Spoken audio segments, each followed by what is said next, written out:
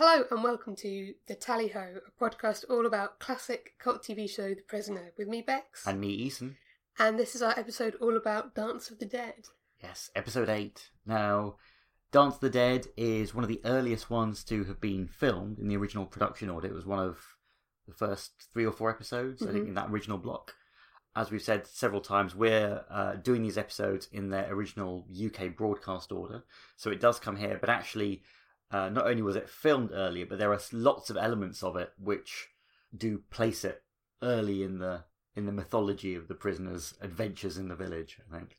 Yeah, so a lot of people, when coming up with their own order in which to watch them, have put this at sort of number 2 or 3 or 4. I think that the main reason why they shifted it so late in the televised run is because there's a lot of location filming in this in Portmeirion. And they wanted to space out the episodes that had a lot of location filming in across the series, because the ones that were filmed later tended to be much more studio bound, and they've kind of shuffled them up a bit and mixed them up. So you do get a strange sense watching this episode where he keeps referring to the fact that he's new there, and people say that he doesn't understand the rules yet. It doesn't make any sense if he's actually been there through all of the adventures of the first 7 episodes.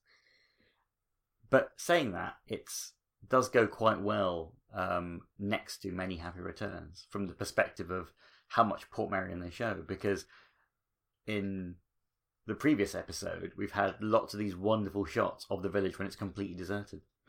And then now we're back into showing the village in full swing with all of its residents partaking in this wonderful carnival event which is taking place in the village. And I think it just shows another side of the village, and they make use of Portmeirion as well as as a place that is occupied by the villagers, in the same way that I think they made it just as much a character when it was empty in Many Happy Returns, and you see all those shots of number 6 waking up and looking around, and it's completely empty, which is very surreal. There is one really glaring error in this script, which I will point out later, but where they'd obviously intended to film it in one place in Portmeirion and then actually filmed it somewhere completely different. And it's one of those things where you might not spot it unless you actually been there and walked around and thought, hold on a minute, that's not where they filmed it. Yeah, we shall come to that. So, as always, what we're going to be doing is talking about what happens in the episode, what we like, some of the things we think are interesting, and after our sort of recap and review of Dance of the Dead, we're then going to have our special guest interview, which this time is with Fiona Moore, who is the co-author of the Fallout Guide to the Prisoner. Yeah, so we've got that to look forward to, but in the meantime, let us crack on with Dance of the Dead.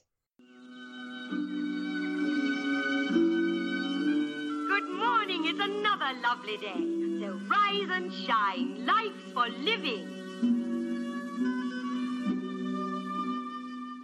So the opening credits, the new number 2 this time is Mary Morris, and unusual for the way that they have used female number 2s in the series, this is revealed up front. It's not a character in disguise or a character in another plane of the prisoner's world who is revealed later on as number 2.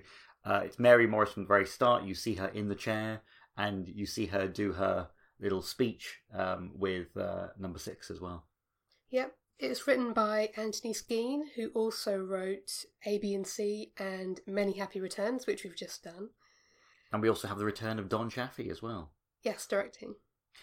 And it's weird, because although we say the return of, when it comes down to it, I'm not sure what episode he's originally put together in, so he maybe just probably did all 3 of them together. So it's the middle of the night. Some kind of nefarious experiment is being conducted on number 6. You see that in the control room, a scientist, number 40, is watching through video camera of some kind of electrodes being put on number 6's head. And he's being woken up in his bed surrounded by other white-coated goons who are there to conduct the experiment. Quite how they're doing this is never really explained, but they're putting him on the phone with a character who we will come to know as Roland Walter Dutton, who is evidently another prisoner who is under the control of the village. And they're trying to convince Number 6 to divulge state secrets by making him think that this is just a normal phone call with his old friend Dutton. And Dutton is clearly like under the influence in some way. He's not in the state that he's at the end of the episode, certainly. You know, I think we've spoken about this a few times, but whenever there's a character in the village who has a name and not a number, that's always a particularly bad sign. What I think is initially quite cool here is that you have the same thing happening again and again, which is whenever 6 goes to sleep, something bad happens. There's all, it's a wonder that he even bothers anymore. He must wake up and check himself in needle marks and work, trying to work out what's happening. But it is strange because there are things in this opening which very much imply some of the themes that we've seen a lot in earlier episodes. And on one hand, they would have been new if this had been the second or third episode that had been aired. But here, we've seen a lot of these ideas again and again in previous episodes, whether it's the experiments that are being performed on 6 when he's asleep, the fact that they seem to use somebody who may be from Number 6's past to coax him into revealing some information. It just feels like some of the ideas that they're presenting here, they probably reflect maybe some of the early themes that they were trying to bring into the show. And if this was an early episode as originally planned, maybe this would have been introducing a lot of these themes earlier on in the series, rather than at this point it seeming like it is merely crystallizing a lot of the things that we've already seen before. Yeah, I like the fact that Dutton, you always see him in his black and yellow striped jumper, and they give him the black and yellow phone to use. Just colour coordination, even when you're torturing somebody. At least it's not the giant red phone. So what they seem to be doing is they're feeding lines to Dutton to get Number 6 to talk to him, and he's claiming that the committee, we don't know what kind of committee, wants Number 6 to confirm to Dutton some project headings of projects that they know about. And he says the committee wants this from you, me, Arthur, and the Colonel. Yeah, and we've had the Colonel appear before, and as we've discussed, it's unclear if this is the same Colonel who has appeared in previous episodes or been mentioned. We have the Colonel as featured in The Chimes of Big Ben. Yeah. We've had the Colonel as featured in Many Happy Returns, which was another Anthony Skene episode. Yes. Again, there's just these continual uses of admirals, majors, generals, and colonels, and I think they just throw these things in now and again. And I think we shouldn't maybe look too much at whether these are the same characters, except, of course, in the cases when they might be the same characters. Yeah. I mean, I would guess that maybe it is the same Colonel as in Many Happy Returns, simply because Anthony Skene wrote both of them. But it's interesting that they're asking for project headings, because project titles wouldn't normally tell you anything about them. They're meant to be deliberately non-descriptive so that you can talk about a project without revealing what it is. But maybe they're just trying to get the first, the first chipping away of his armour. That if they can get him to start to reveal these seemingly innocuous things to someone that he knows, then maybe they can start to chip away at him. Yeah, but 6 isn't having any of it, because even in his, I presume he's not drugged, is he? He's clearly just under some kind of mind control or mind manipulation state whilst he's been experimented on when he's asleep and he's been woken up to take this call. He says, you must not ask me about any of this. And I think it just goes to show how strong his own willpower is, that, on one hand we have a character who's being fed lines, who just repeats these things in the form of Dutton, and then on the other hand we have 6, who is being asked questions, and even in this state where he's probably in a submissive state of revealing information, you can't break that.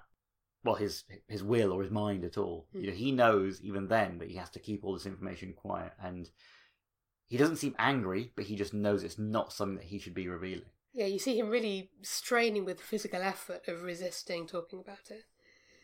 going back to the other episode that Anthony Skene wrote, A, B and C, the way they're feeding lines to Dutton to try and get number 6 to reveal something, it reminds me of the way number 14 in that was feeding lines to B in the dream to try and get number 6 to reveal something. Yeah, so either it's Anthony Skene putting these same themes into his own episodes, or maybe there was some grander plan to, you know, maybe develop this side of the villagers' plans a little bit more. There would be actual repetitive elements of, you know, what they were doing to show that they had a repertoire of methods that they would use, and occasionally they would come up again and again. Yes, but the experiment is ended before any permanent harm can come to number 6 by number 2, who storms into the room and demands that they stop. Yeah, it's wonderful because so far we've had these very aggressive, blustery, middle-aged male number 2s who seem to be behaving almost like petulant children. They get really frustrated, they throw tantrums, they just get very angry all the time. Even when they're not directly interacting with 6, everything he does really winds them up. And I love the fact that from the very start of this episode, Mary Morris is a very, very different number 2. She's kind of quite cool and collected, but I think she's very cold. There's something deeply sinister about somebody who is relatively calm and has extreme confidence in, you know, knowing that this is not the way to proceed with number 6. And the fact that everyone is scared of her, I think, makes it all the more worrying, because she doesn't need to raise her voice or get angry with people. She just tells them in a very calm, collected, you know, slightly aggressive manner, you know, this is not going to work, because clearly other people have tried this before, which does mean that this episode does take place after maybe he's been there a little bit, which does conflict with some of the things that 6 says later. But she also says he'll die before talking. He's not like the others. Now, firstly, that means that they know that it's in his nature not to reveal anything. But also, like, this slightly sinister reference to the others. On one hand, you know, it goes back to the idea that the village was there for a particular purpose. The others, though, that kind of implies that maybe this number 2 herself has been involved in these other people and what they've done to try and break these people or get information. And clearly, this is also stating that 6 is far more robust than anyone they've come up against before.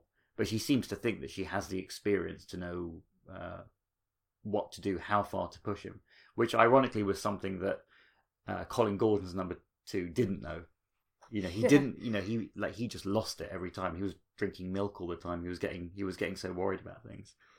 Yeah, you never see her lose her cool at all. Not around number 6, not around anybody else at all. And it just reminds me of the contrast with when Colin Gordon sort of rose up in their big globe chair in the middle of the night. It was like an insufferable man, he's always walking. They would always get so wound up, but she never really seems to let anything get to her. Yeah, or at least doesn't let it on. Yeah. And in this scene in particular, you can see the reaction of the doctor and also the other guy who seems to be acting almost like the supervisor. Although in this episode, I don't think Peter Swanwick appears as the supervisor. No. But you can see he gets kind of really worked up, whilst the doctor is getting worked up as well. Everyone's losing it a little bit, and she just walks in and says, you know, stop this. Yeah. She's very adamant that he can't be damaged. He has to be won over because he has a future with them, with whatever organisation it is that's behind the village.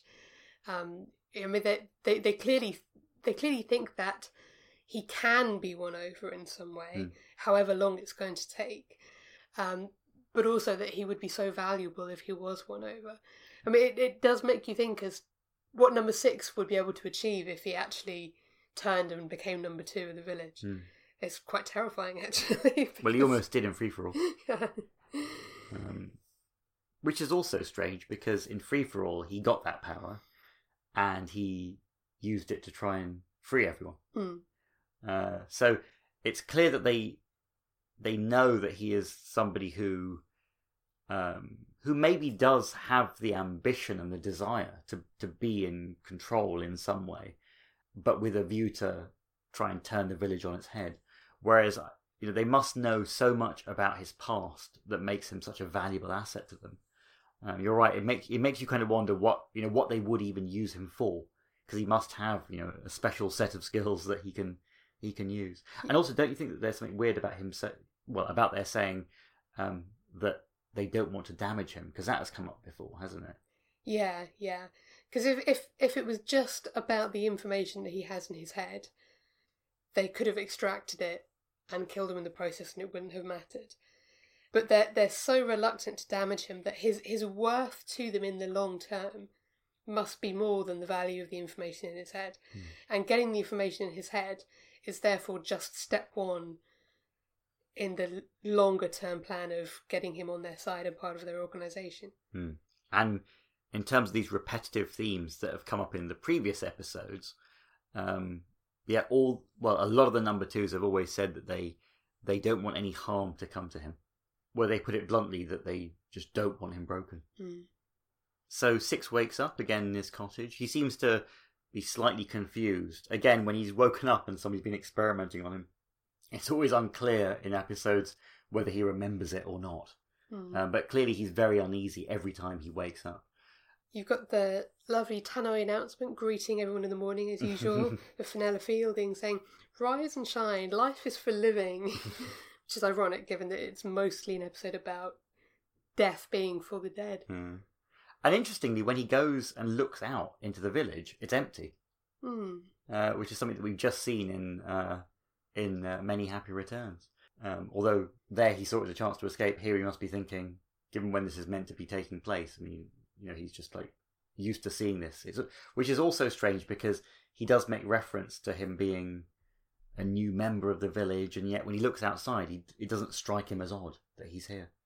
Yeah, and he has a chat through the television with number two, which is similar to what we see in Free For All.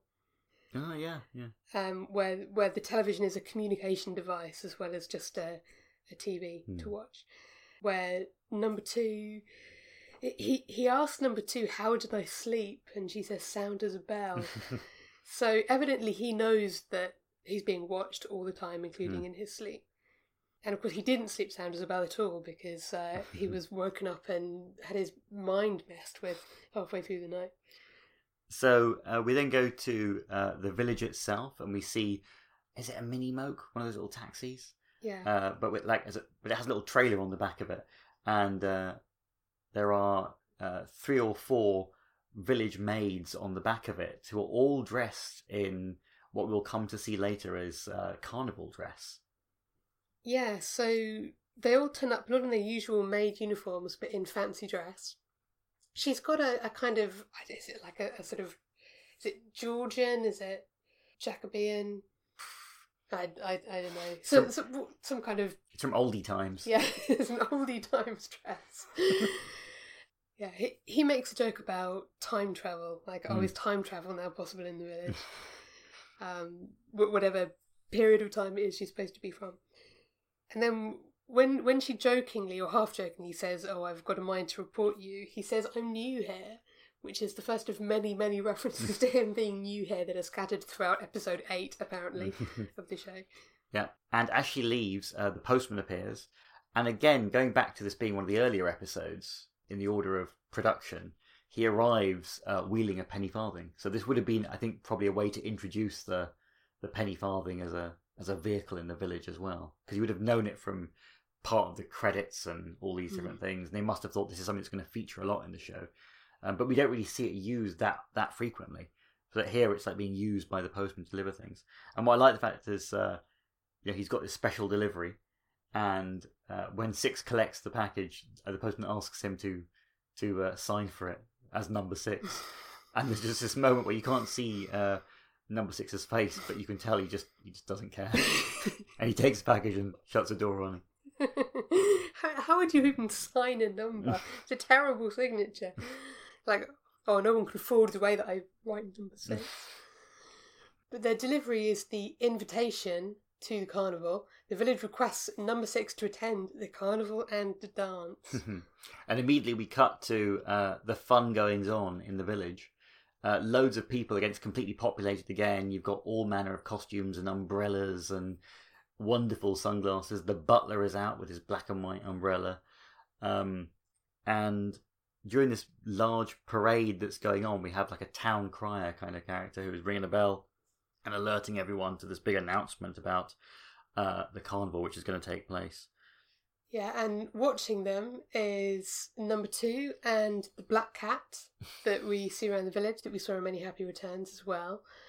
And she's explaining to number 6 that every year they have this carnival, everyone gets in fancy dress and they have a ball. It's an annual event, which is like the annual event of the election free-for-all as well. Yeah, but all these things only happen once in the series, so it's always unclear whether these things are actually annual or they give it an arbitrary timescale in order to perform these little games and ruses on him. Because often they are often designed to break him, aren't they? It's not like they have any benefit to the villagers, although that's how they're sold.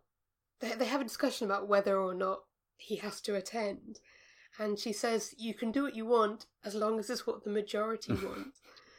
Which, those two things don't go together. That means you can't do what you want. You can only do what the majority want. But there's never any sense as to where this majority consensus is coming from. About half the time, the people don't look that thrilled about having the carnival at all. And then they go over to some tables where there are women in these 3 identical red outfits with gold braid on the hats that I don't think we ever see before or again. No, they kind of look like airline stewardesses or something. Yeah. It's very strange. And she says something about no game is worth playing if you can't win. I know that's not a very English attitude. And number 6 responds by asking if she is English at all. Yeah, it's interesting that, whenever somebody lets their guard down, you can tell that 6 is he's always switched on, and it's almost like he's trying to see if he can get some information out of somebody by catching them off guard. Whether it was, I think the comment about international cuisine in Free for All, things like that. It's he always asks a very precise question at the odd moment, just to see if he can get an answer. But certainly in this case, number 2 is properly on the ball and just kind of laughs it off.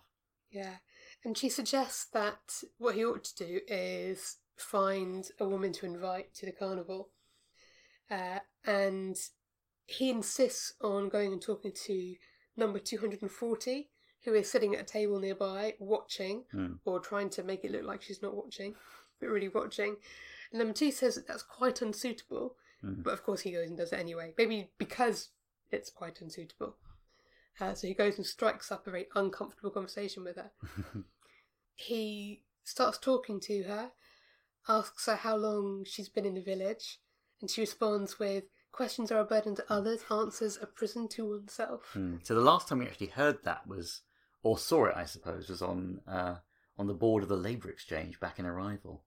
So again, placing this episode quite early on, you would argue that they're just reinforcing some of the themes and slogans of the village that had been introduced in the very first episode.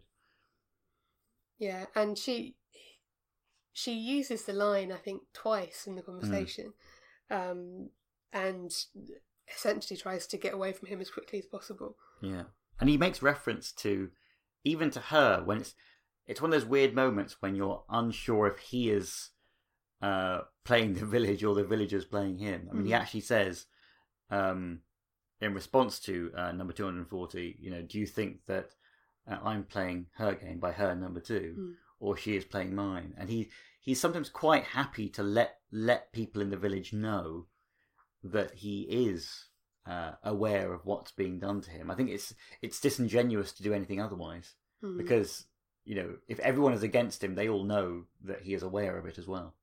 But anyway, number 240 clearly is a little bit disturbed by this conversation. He kind of wants to get out of there. So he lets her go, and she leaves, and she actually goes to the town hall. And number 6 follows her, And interestingly, so obviously a huge amount of the episode free-for-all took place in the town hall, as it's the home of the town council. Now that episode was, I think, the fourth in the series.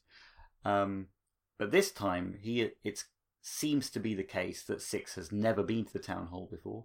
And although he watches number 240 go straight through the doors or the gates and go in, when he goes up to it, he seems to meet like an invisible force field of some kind that prevents him going in. You hear the strange kind of crackly sound, and as he looks inside, he sees a statue at the entrance, just inside. He looks at it, and it's strange. I don't really understand what that's really about. But then somebody from the village comes up to him and says it's fussy about who it lets in. Yeah. Which is very, very sinister for somebody just to make a reference to, well, an invisible force field in the first instance, and secondly, to kind of treat the town hall as something which is actually alive in some way. Yeah, that it has sentience and decides for itself who it's going to let in and who it won't. And going back to sort of earlier episodes as well, the last time, in terms of the continuity we're seeing here, that he met a force field was when, I think it was in The General, wasn't it? When he had to try and gain entrance to the education committee's private suite where they were making their decisions. Yeah. So one wonders if, again, this episode would have introduced the idea of having force fields in the village, if it had actually run earlier in the original series order. So number 240 is now safely inside the town hall and is watching him from the observation room, together with it's a female supervisor. I can't remember her number. But they're discussing the fact that he tried to follow her in there, and they watch him as he wanders off outside, finds the black cat again, and then he's back in his cottage and he's taken the cat with him and is feeding it some milk, much to the consternation of the maid. Yeah, she's not happy with the fact that the cat's in the house. Says that there's a rule against animals, and when she threatens to take the cat away, number 6 remarks that she might get scratched if she tries.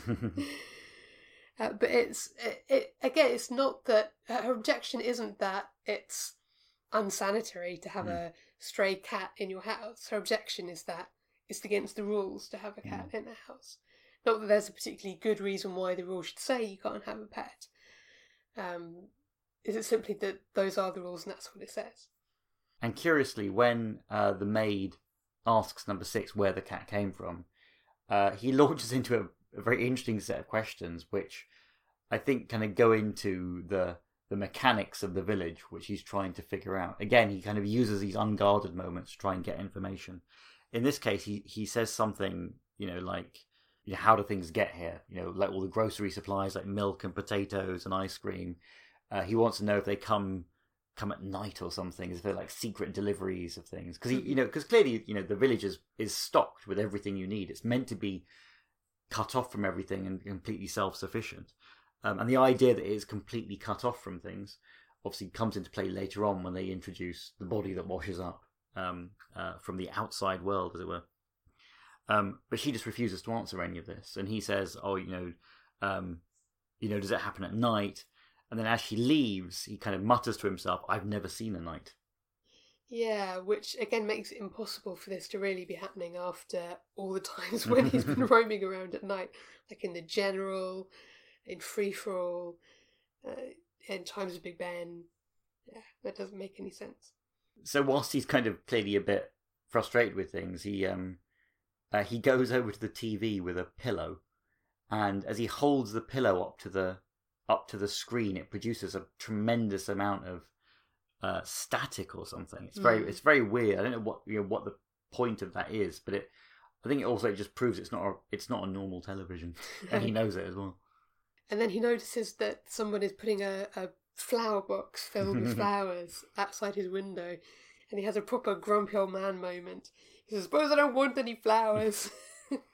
Apparently, everyone has flowers for Carnival. Yeah, so again, this is an episode which is all about these rules that everyone in the village adheres to. And as Six says a little bit earlier on, these are rules that do not apply to him. So he clearly is being very defiant in the face of these rules, which places his behaviour. I suppose it's it's quite well. It's not as nuanced as it becomes in the later episodes that have preceded this. So again, it does place things quite strangely in the episode order. But he just clearly is being defiant, but not completely sure how he fits into this. And all he's got is all the other villagers just saying that the message of this week's episode is that tomorrow is carnival. Sleep. Sleep. Sleep. Later that night, about 10:30, for the first time in history, he gets delivered some kind of evening warm drink, which the different maid this time, won't tell him what it is, only that it's good for him. And he isn't interested in drinking it this time. 240 is watching him on the big screen, and number 2 is leaving her office and bumps into the scientist in the corridor. And she's off to have a conversation with someone, presumably some kind of authorities, make some kind of report. And the scientist is a little bit concerned that she's going to mention his unauthorized experiment in number 6. Yeah, so earlier on in the episode, he was pretty defiant, saying that he knew what he was doing with this experiment. He was going to get number 6 to talk. Now, clearly, he's come around to the idea of what he was doing being wrong, but also clearly it was unauthorized, and he's worried about the consequences of it. And although she doesn't seem that threatening, he is clearly very worried about what number 2 might do or say about him that would influence, I suppose, the repercussions that the village might have for him for doing something that could have essentially broken 6. Yeah, and meanwhile, 240 is using some kind of remote control to dim all the lights in 6's cottage and manipulate his environment in order to try and get him to go to sleep. Yeah, now until this point, we've never really seen much about physical controls of what's happening in his cottage by people in the supervisor's room.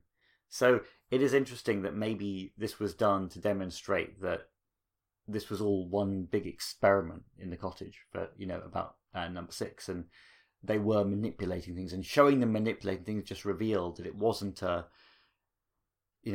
strange thing. It was being done by people, and they were doing it to control him. I mean, all the bits where he would like the radio would come on, for example, or there were all these things that were happening that seemed to be automated in his cottage. It's clear that these are being controlled all the time. But the fact they don't return to this again, this idea that people are doing it, maybe they wanted to have it as kind of a big brother thing where you never see who's actually doing it, but all these things are being done. Maybe here they felt it was too explicit to show that he had an actual observer who was doing something like this.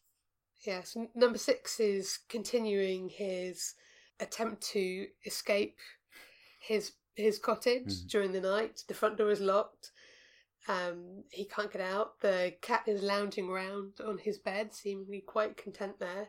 But he's decided to stay up. Instead of going to bed, he sits down in a chair, and the light above his chair starts kind of pulsating with this voice, sleep, sleep, sleep.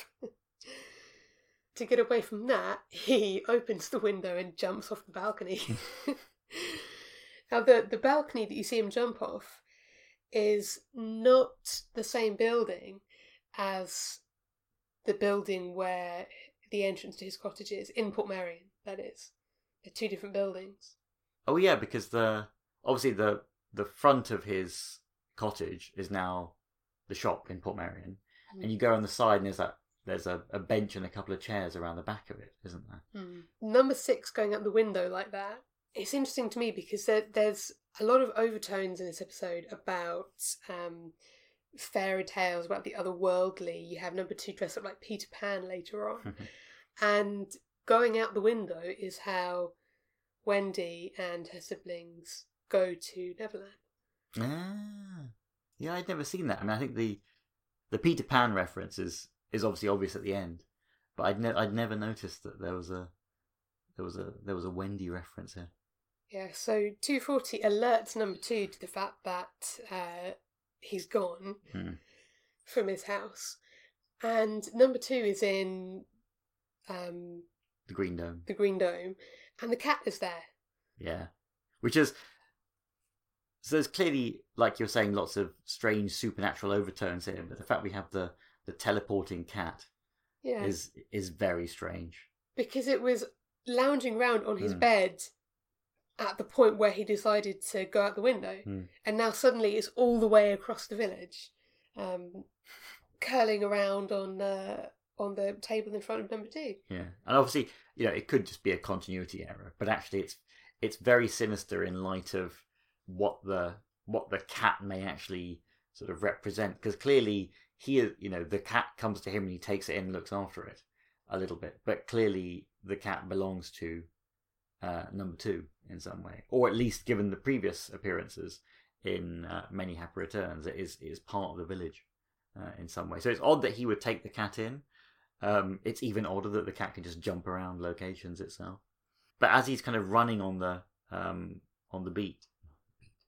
As he's running on the beach, they send Rover after him.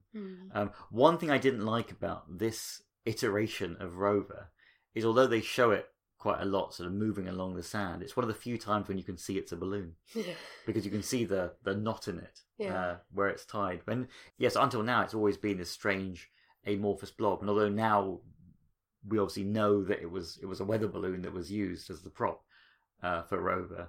I think it's one of the few times we actually see it being used like that.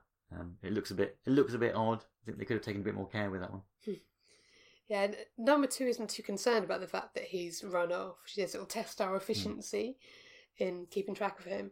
But she also says that he'll eventually go back to his room. It's the only place he can ever go. It's a bit like he's an angry adolescent who stomped off in the night going, "Oh, hey, Mum."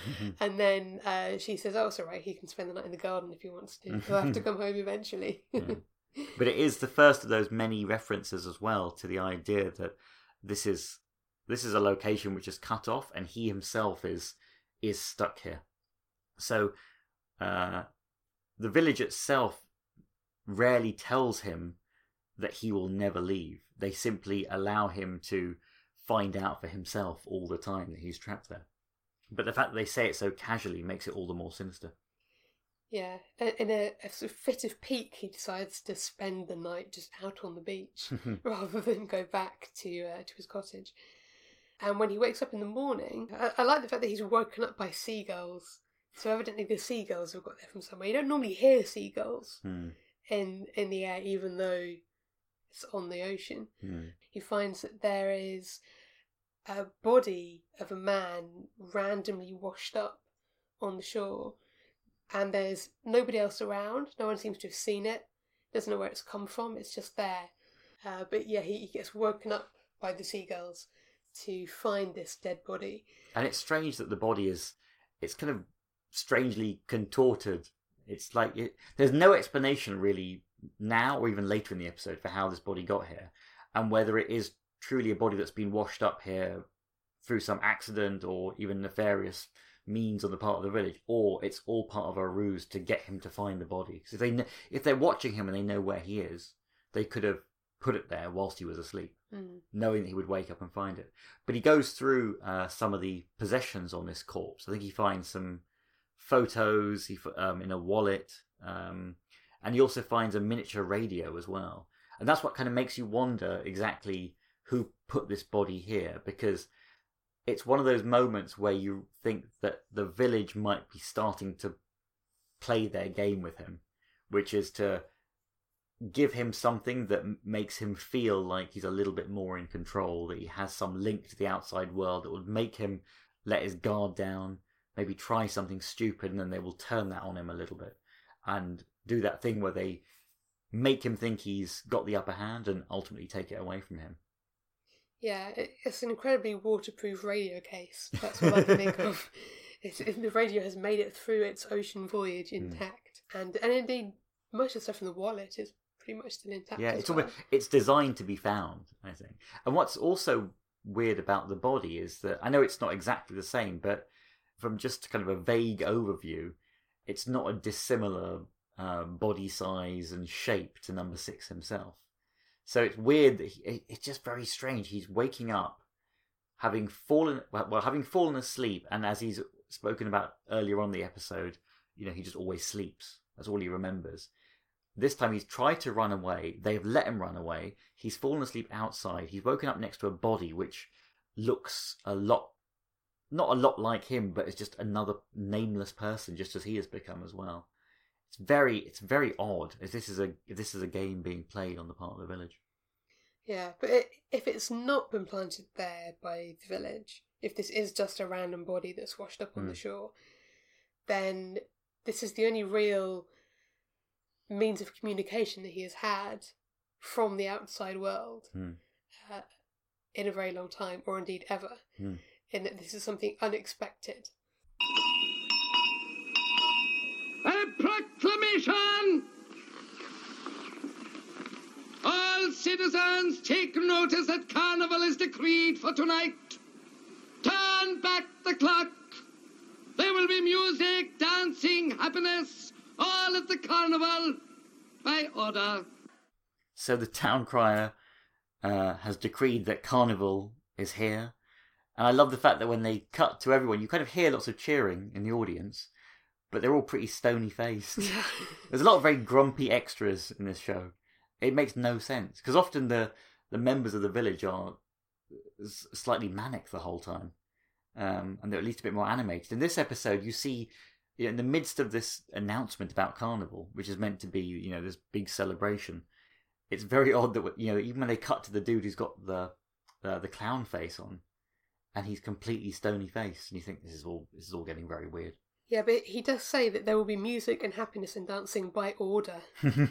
You are hereby ordered to be happy and dance. I suppose it does play into the fact a little bit, if these people are stony-faced because they are genuinely, dejected by being in the village. It does imply that they are as oppressed as Number 6 is here. That they are trapped there and they're just following... maybe they're just no longer resisting anymore. But some of them are already in their carnival outfits, and some are still in their village outfits. And then as the crowd moves away, you see the black cat wandering around, and then the butler glances at it as he passes by. But Number 6 heads home, and the maid is back, but she's not in her... in her whatever it is dress anymore. A period dress, yeah. Yeah, she's back in her maid's outfit. And she tells him that she's got another new dress for tonight. But the maid tells him that his costume has arrived. And that he doesn't get to choose the costume, that people have their costumes chosen for them by other people in the village. Again, how this actually functions doesn't really seem to matter. You just get given your costume. And he opens the box with his costume in, and it's his own tuxedo, which presumably we saw him wear in A, B and C. Oh yeah, and it's another Anthony Skene episode. So this is the tuxedo he would have worn when he went to Madame Ongadine's party. Yeah, and he immediately recognises it as his own. So presumably they have actually shipped his tuxedo over from his house whenever they got all his stuff out.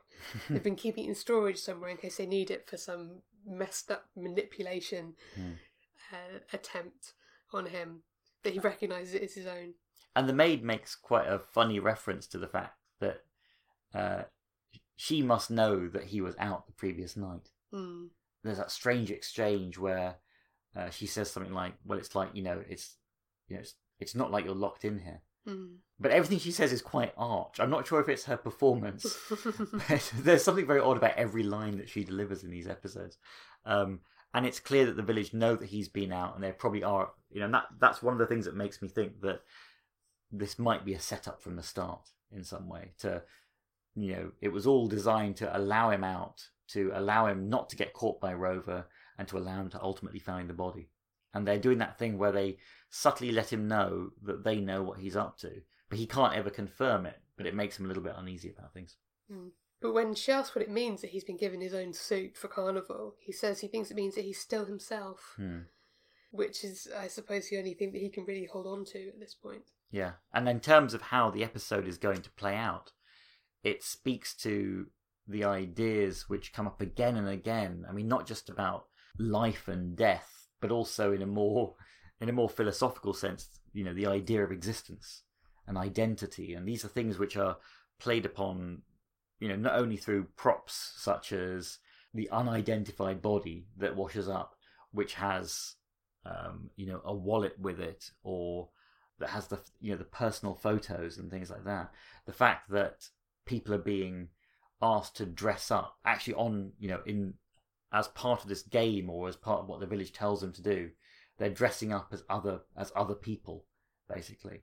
And then what will play out is the idea that, I don't know how to describe it, but the idea that they are trying to potentially also convince the outside world that Six himself is dead later on in the episode, which is strange given that within this they're also trying to make him have a sense of his own lack of existence as well.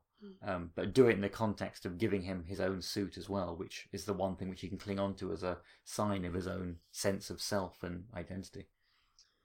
Yeah, so the maid leaves and number 6 goes to check out the mini radio that he's now got hidden in his flat, which means he doesn't seem to know at this point that they're watching him in his apartment, which I'm sure he knew in other episodes.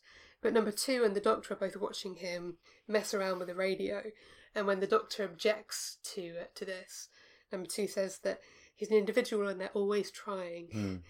And then the scientist wants to discuss Dutton because he was asking for instructions on what to do with him before, because he's proving to be difficult. And Dutton gets described as a small fish, I think it is, and is basically written off as a chance to experiment on him. He's unimportant. It doesn't matter whether he survives or not. So it's effectively giving him free rein to do what he wants. Yeah, so in an episode when they're emphasising the importance of number 6 to them, not just for the information he has, but also what he could serve purpose for them in the future. The corollary of that is that they treat other people in the village as just pieces of meat, basically, to be used to their own ends. So it's clear again that 6 is really important to the village. So number 6 heads out to the lookout point, where he plays around with the radio to see if he can pick up any kind of reception.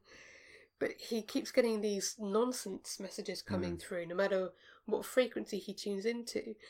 I think there's one message that says, "Nowhere is there more beauty than here. Tonight when the moon rises, the whole world will turn to silver." Yes, I understand that completely. It's almost like one of those spy messages, like a coded spy message that you'd have in like a John le Carre novel or something. There's something very odd about it, and the fact he listens to it quite intently. It's almost like he's not I mean, I don't know what he would expect on a radio, but the fact these messages are being passed around, either I always took it to mean that he's tuned in to, some bandwidth which just has these messages playing maybe somewhere. So maybe he's interrupted some other communications between spies or something. But he doesn't seem perturbed by it. And again, this could just all be about the fact that it speaks to his previous profession. I mean, maybe these codes mean something to him, especially in light of him not being too worried about the fact that he found a washed up corpse. It's strange that that didn't worry him, and his first response was to get the wallet and try and find out who it was. He didn't seem particularly shocked that there was a body dead on the beach in front of him earlier on. Yeah, and this business with the radio, I know that Anthony Skene has talked about the influence of Jean Cocteau on this particular episode, and in particular the movie Orphée, which is a French film, a kind of modern, mid-20th century retelling of Orpheus and the Underworld. And I think is it a car stereo in that nonsense messages come through on. And there's other parallels as well that Skene has talked about, like later on there's a two-way mirror, which is from that too, and the dead body washing up on the beach and things like that.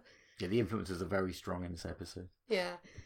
So there's a definite link there with the nonsense that comes across the radio and the inability to interpret it, or the futility of trying to interpret it. And this link with communication with the underworld, again, I think is very strong because when you have these communications coming from the outside world to the village through a dead body washing up or through garbled messages on the radio that no one can understand, you get these links with mythological versions of the underworld or the afterlife or the place where the dead go. And given that this is an episode all about making him effectively dead to the outside world, in keeping with the title, I thought it would be interesting to draw some parallels between this and the way some of those communications happen in some other stories. If you look at classical depictions of the underworld from Greek and Roman mythology, you always see some access being required over a body of water, like a river or an ocean, sometimes more than one river. And it's always a place where people who are unburied cannot enter. So effectively, if your body hasn't been buried in the real world, then your soul cannot enter.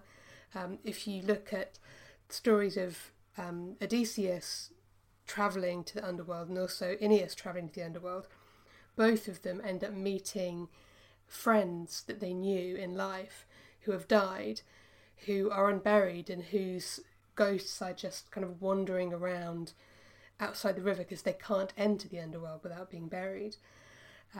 So again, when you think of the body that washes up on the beach unburied as a sort of lost soul and then comes to represent Number 6 himself when they try and send it back across the water as a message, it's someone who is sort of not at rest.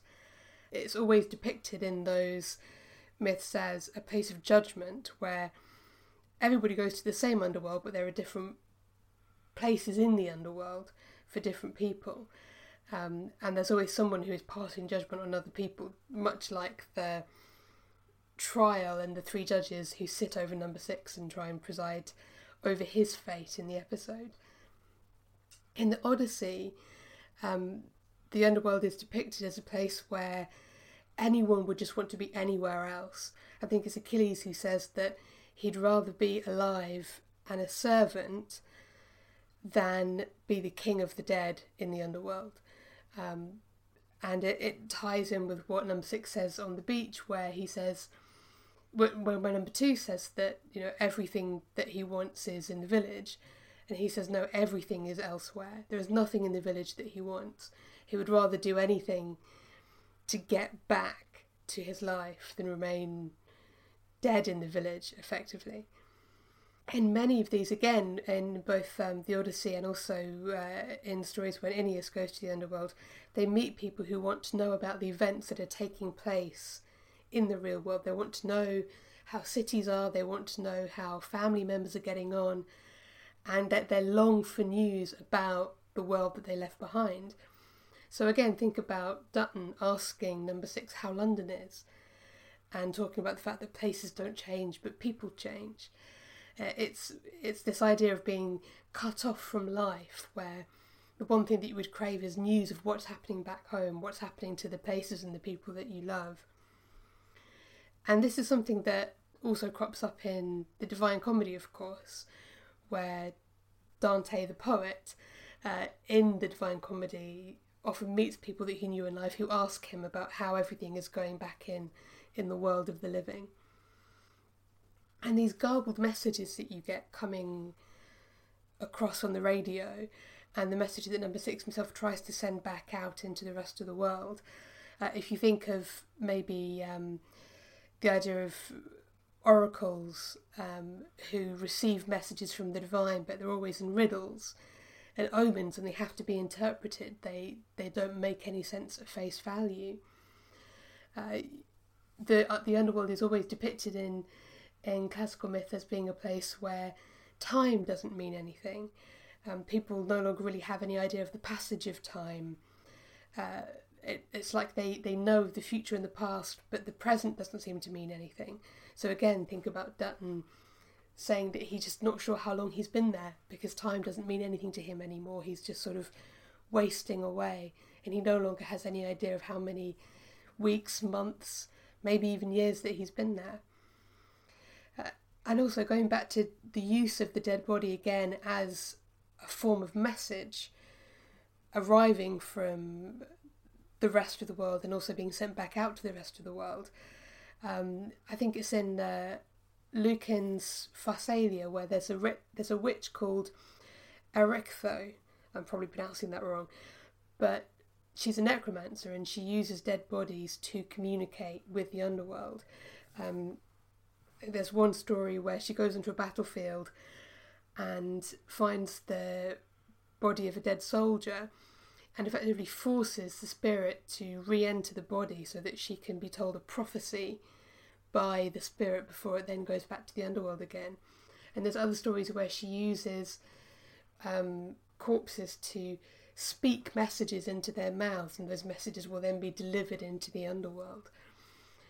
So although this is all completely allegorical and it's not as if the village is actually the afterlife in a way, but when you think of all of the connections that they're putting into this episode in particular, with the idea of them making Number 6 dead to the rest of the world, and that the whole episode being shrouded in the concept of death and judgment, I just love all of these sort of connections that you can make when you're watching it.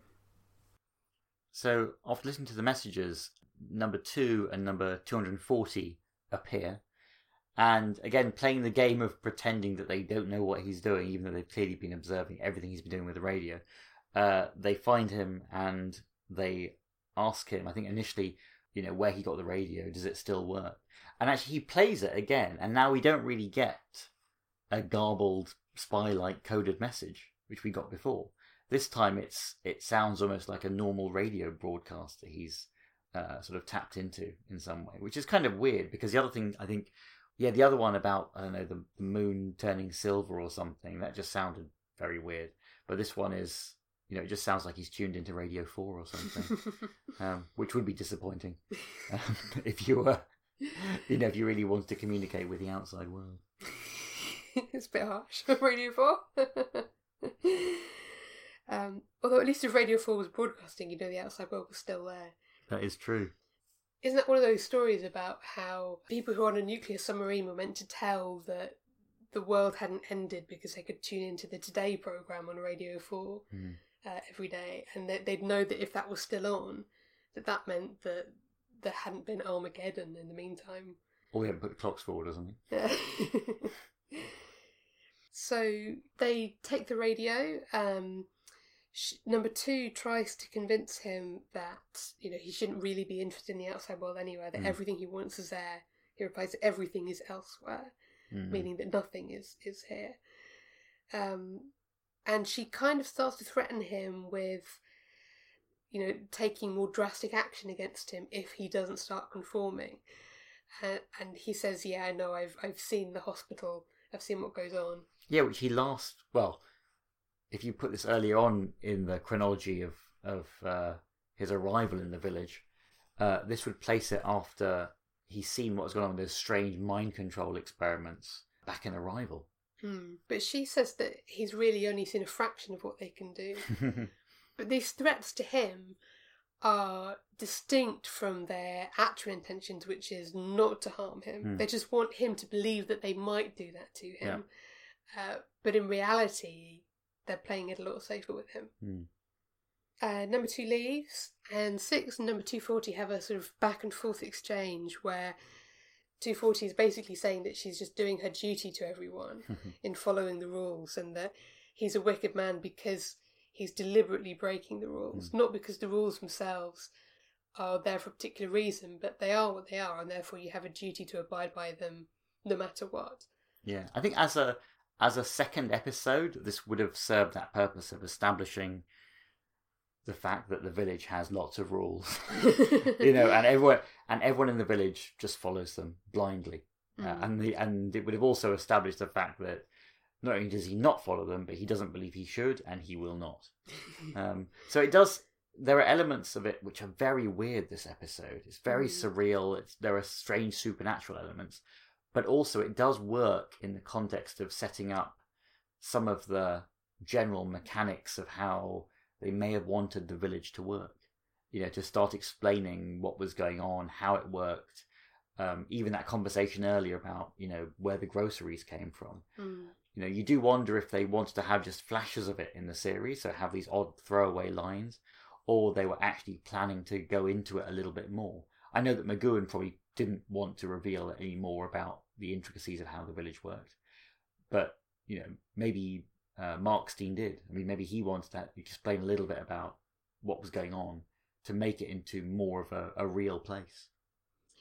So number 6 heads off through the village over towards the stone boat, where he picks up a life ring which is propped up on the side of the stone boat, which is a wonderful surrealist concept, because the stone boat isn't on the water. You don't need a life ring, and yet there's a life ring on the stone boat for no reason, as if to give it the costume of being a boat when it isn't. But he swipes it while the boat's being decorated and heads back off to the cave where he has stashed the dead body that washed up before, while deciding what to do with it. And he's still got the dead body's wallet as well. The only thing that's gone at this point is the radio. He's obviously hatched a plan of what to do. So he takes his own ID with his picture on, a map that he seems to have drawn of the village and the island that it's on, wraps it all up inside the wallet to put it back in the pocket of the dead man, wrapped in plastic so that it won't get wet. He puts the life ring on the dead body and starts dragging it back out to sea. And again, this is the whole concept of identity being brought up again in this episode, where you see number 6's ID card that literally just says number 6 with his picture on. Which now makes sense as to what the postman wanted to have him sign. And he's sending that back out to the world. Again, this is his means of communication with them. He can't send them a message that's going to make sense. If you were the person who got that body, how would you make sense of it? It's got a map of a place that seems imaginary and an ID card of someone you didn't know, but if it made it to the authorities, would think that was somebody who was either dead or abducted or had gone over to the other side. Inexplicably saying number 6 on it, that wouldn't make any sense. Nothing that he's sending back to them would make sense. For them receiving that message, it would be like him getting the radio message about the moon turning the world silver. Yeah. How are they going to really understand what it is that he's trying to say? It's that impossibility of communication between the world and the underworld. Yeah, and he is just tried to get a message from the outside world by listening to the radio, and it was nonsense. And essentially, he's doing the same thing, sending a message out. Yeah, which will be nonsense to whoever gets it. Yeah. So this whole time, we're back in sort of one of the control rooms, I think, and number 240 is getting quite anxious because she can't find number 6. Now, she is functioning as an observer of over 6, and we've had this idea once before. I think it was Schizoid Man, where number 24 was assigned. And so for some reason, and again, I'm never really sure how relevant the numbers are, but it's interesting that number 24 was his observer in Schizoid Man, and then now we have 240 as his observer here. So just add a 0 on. But again, I don't really know whether why they choose these numbers when there was any logic to it, aside obviously from 2 and 6 and the reference to 1. But it is kind of interesting that they must have toyed in these early episodes with having supervisors around, or observers as well, because we don't see Peter Swanick as a supervisor. It appears that 240 has her own sort of supervisor. Yeah, so and the Doctor had a supervisor as well earlier on. Yeah, so the supervisor here seems to be number 22, and she's talking to 240 because 240 can't find number 6, and 240 asks, "Well, shall I watch number 34 instead?" And she replies very matter-of-factly, "Oh no, he's dead." As if that's just a perfectly normal thing. "Oh, don't worry about looking at that person anymore. Yeah, he's dead already." Yeah, and the fact she says it like that, You can imagine most of the other number 2s in the series so far would have done it with a bit of a cackle and an evil laugh. But she just does it in such a cold, matter-of-fact way. It just makes it all the worse, I think. Yeah, she says it's none of our business, I think she says about who lives and who dies. Yeah. And we are notably in this scene, and it's become apparent when there's been intercutting between like parts of the episode, wherever, you know, Six is, and when he's communicating with or being watched by people in the Green Dome or the control room, that throughout most of these scenes in the latter part of the episode, everyone in charge is female for once. So although we've said, you know, obviously that number 2 is female here, it's interesting that a lot of the chain of command are revealed to be female, but largely only in this episode, which is a bit strange. You know, you can understand. I mean, it's weird that the whole hierarchy seems to change in this episode, not just number 2, just the whole infrastructure changes. I mean, the fact that he has an observer, we've already said, is not particularly weird because that happened in Schizoid Man, but the fact that the observer's supervisor is female as well and plays a prominent role in the carnival at the end. Well, she's the one who's Cleopatra in the carnival, isn't she? Yeah, because it's, I suppose you could see it as being in keeping with the idea of carnival as a time when roles are reversed and social order is turned on its head. Or you could see it as the idea of death as being a leveller of everyone. I mean, the episode's called Dance of the Dead. If you think of it in terms of, you know, something like a Dance Macabre, which was this medieval literary idea, you see it in paintings, but I think there were plays and all sorts of things as well, of it was like an image of death leading lots of people, kings and queens and children and farmers and everyone from every station of life being led along because they're all going to the same place. Decided that death levels everyone, and therefore you shouldn't be too proud of yourself, basically, in what you're doing in life, because everybody ends up the same way. So, yeah, it is striking that it only happens in this episode, and it's very specifically an episode in which there are questions of identity and everyone wearing costumes and things being turned on their head. But even then, maybe there has to be something to be said about the fact that given that McGoohan never had romantic female leads in episodes of The Prisoner, and he clearly didn't like it whenever it was shoehorned into episodes of Danger Man either. Often there have been cases in the show where they've had to introduce female characters who have to go above and beyond being a stock romantic lead. And it often makes quite interesting characters. And I think in this episode, the fact they have that whole female hierarchy makes this a very unique and actually quite interesting hour of television.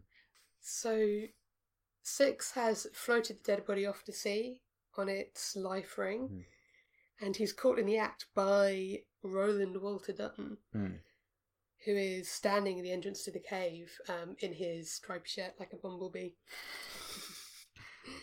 But crucially, he's not in the state we saw him in earlier. So at the beginning of the episode, he's kind of under some kind of hypnotic state where he's making the call to number 6, but he's being fed the lines by the doctor. But even here, he doesn't look particularly well. No. He looks like a very ill man. And he says to Six, "You of all people, I'd never have believed it." And is he saying that in reference to him being there? Does he think that Six is maybe part of it? Is he talking about the fact that he's just floated a dead body out to sea? I don't know. What is it about this situation that he does not believe? Well, in this episode, I do wonder if for a few moments Dutton looks so confused that maybe he thinks he is dead. You know, and like in a strange kind of way, maybe he just thinks that he can't believe that he is seeing somebody who he knows. I mean, everything must be really alien to him. There's just something about his responses here that kind of seem to suggest that I don't think he's aware of any wrongdoing on his own part, but he just seems very confused by things. And maybe maybe he thought, or he has been told at some point, that number 6, who he used to know in their life outside of the village, maybe he thought he was dead, which is something which has been alluded to throughout the episode and continues to be brought up right to the very last moments. Yeah, because Dutton says that he finds it difficult to say how long he's been there for. He thinks maybe it might be a couple of months, but he can't really tell. And this is something that is common to many, many depictions of the underworld, which is that time no longer has any meaning and people can no longer really sense the passage of time at all. You get that in Divine Comedy, for example, as well as in a lot of Greek and Roman mythology. So it's this idea that he seems to already be dead, even though he's not dead yet. He's effectively a sort of dead man walking, because he knows that he's going to get done in by the scientists because he has no more information left to give. He explains that he's told them everything, but they don't believe that it's everything. They think he knows more. They've given him 72 hours to think it over, and then he's getting taken back to the hospital. And he knows that he has no more information to give. So he's effectively living the last 72 hours of his life, knowing that there's nothing really that he can do, and he's abandoned all hope. Ye who enter here, he's just given up. He's become kind of listless like the dead, I suppose. And I think they try to strike up some conversation about their time before the village, and this conversation, which is how's London, because he clearly wants some link to his former life or the real world, and the response is something like, places don't change, only people. And arguably this episode is about the change that happens in people, albeit temporarily. But it does create confusion, I think, throughout the whole episode, that they are explicitly making reference to people and changes in identity that can take place. And the idea that places don't change.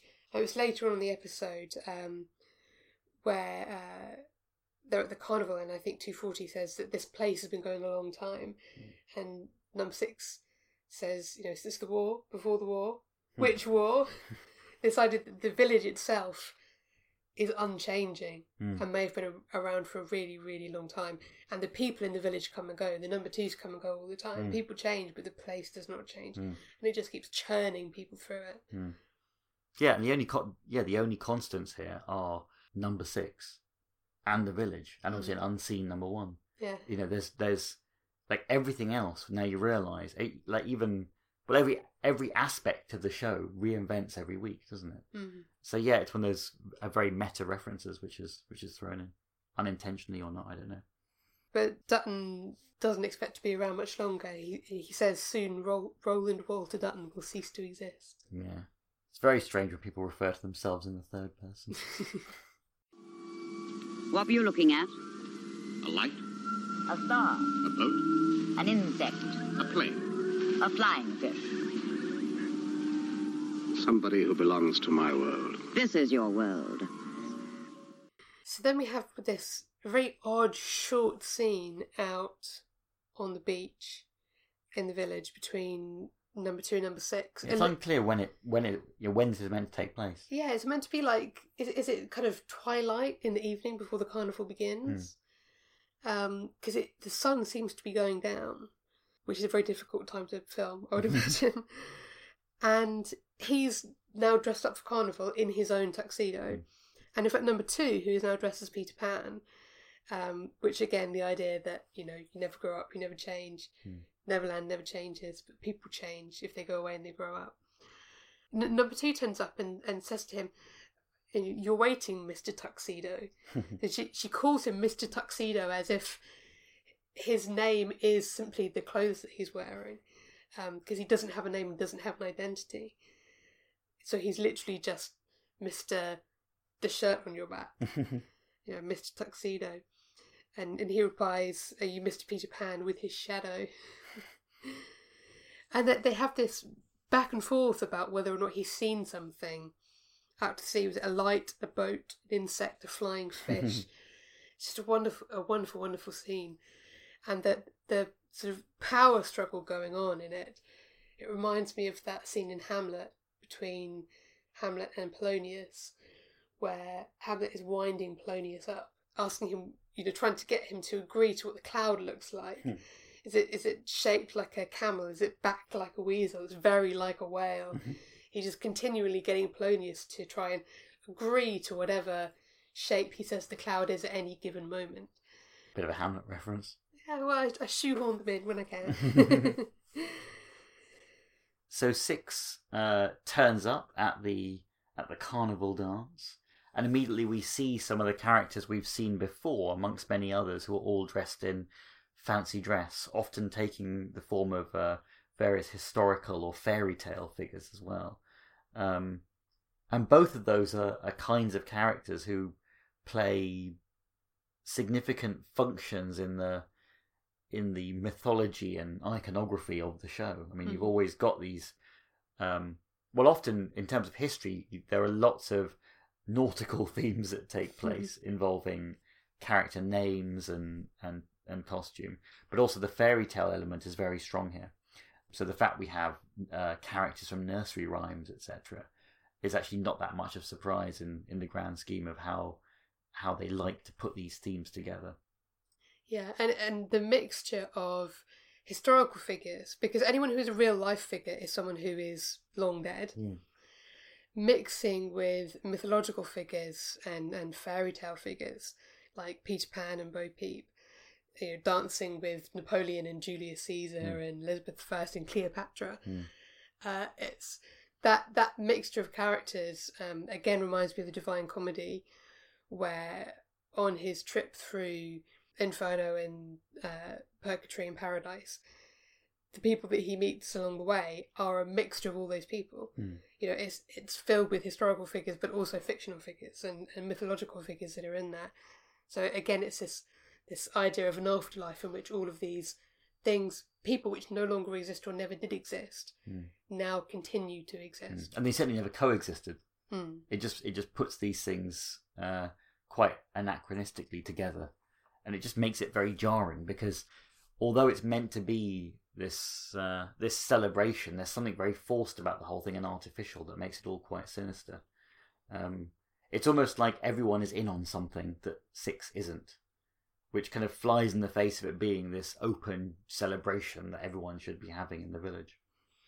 Yeah, and when Six says to Two that he doesn't have a costume, and Two responds, perhaps it's because you don't exist, which it's evidently, in order for him to be there, he does exist, and yet it's almost a reference to the fact that they're making him a non-person. They're making him a person who may be real, but who doesn't exist in any meaningful way beyond the confines of the village. Yeah, has he just become essentially a mythological figure, just like all these other people?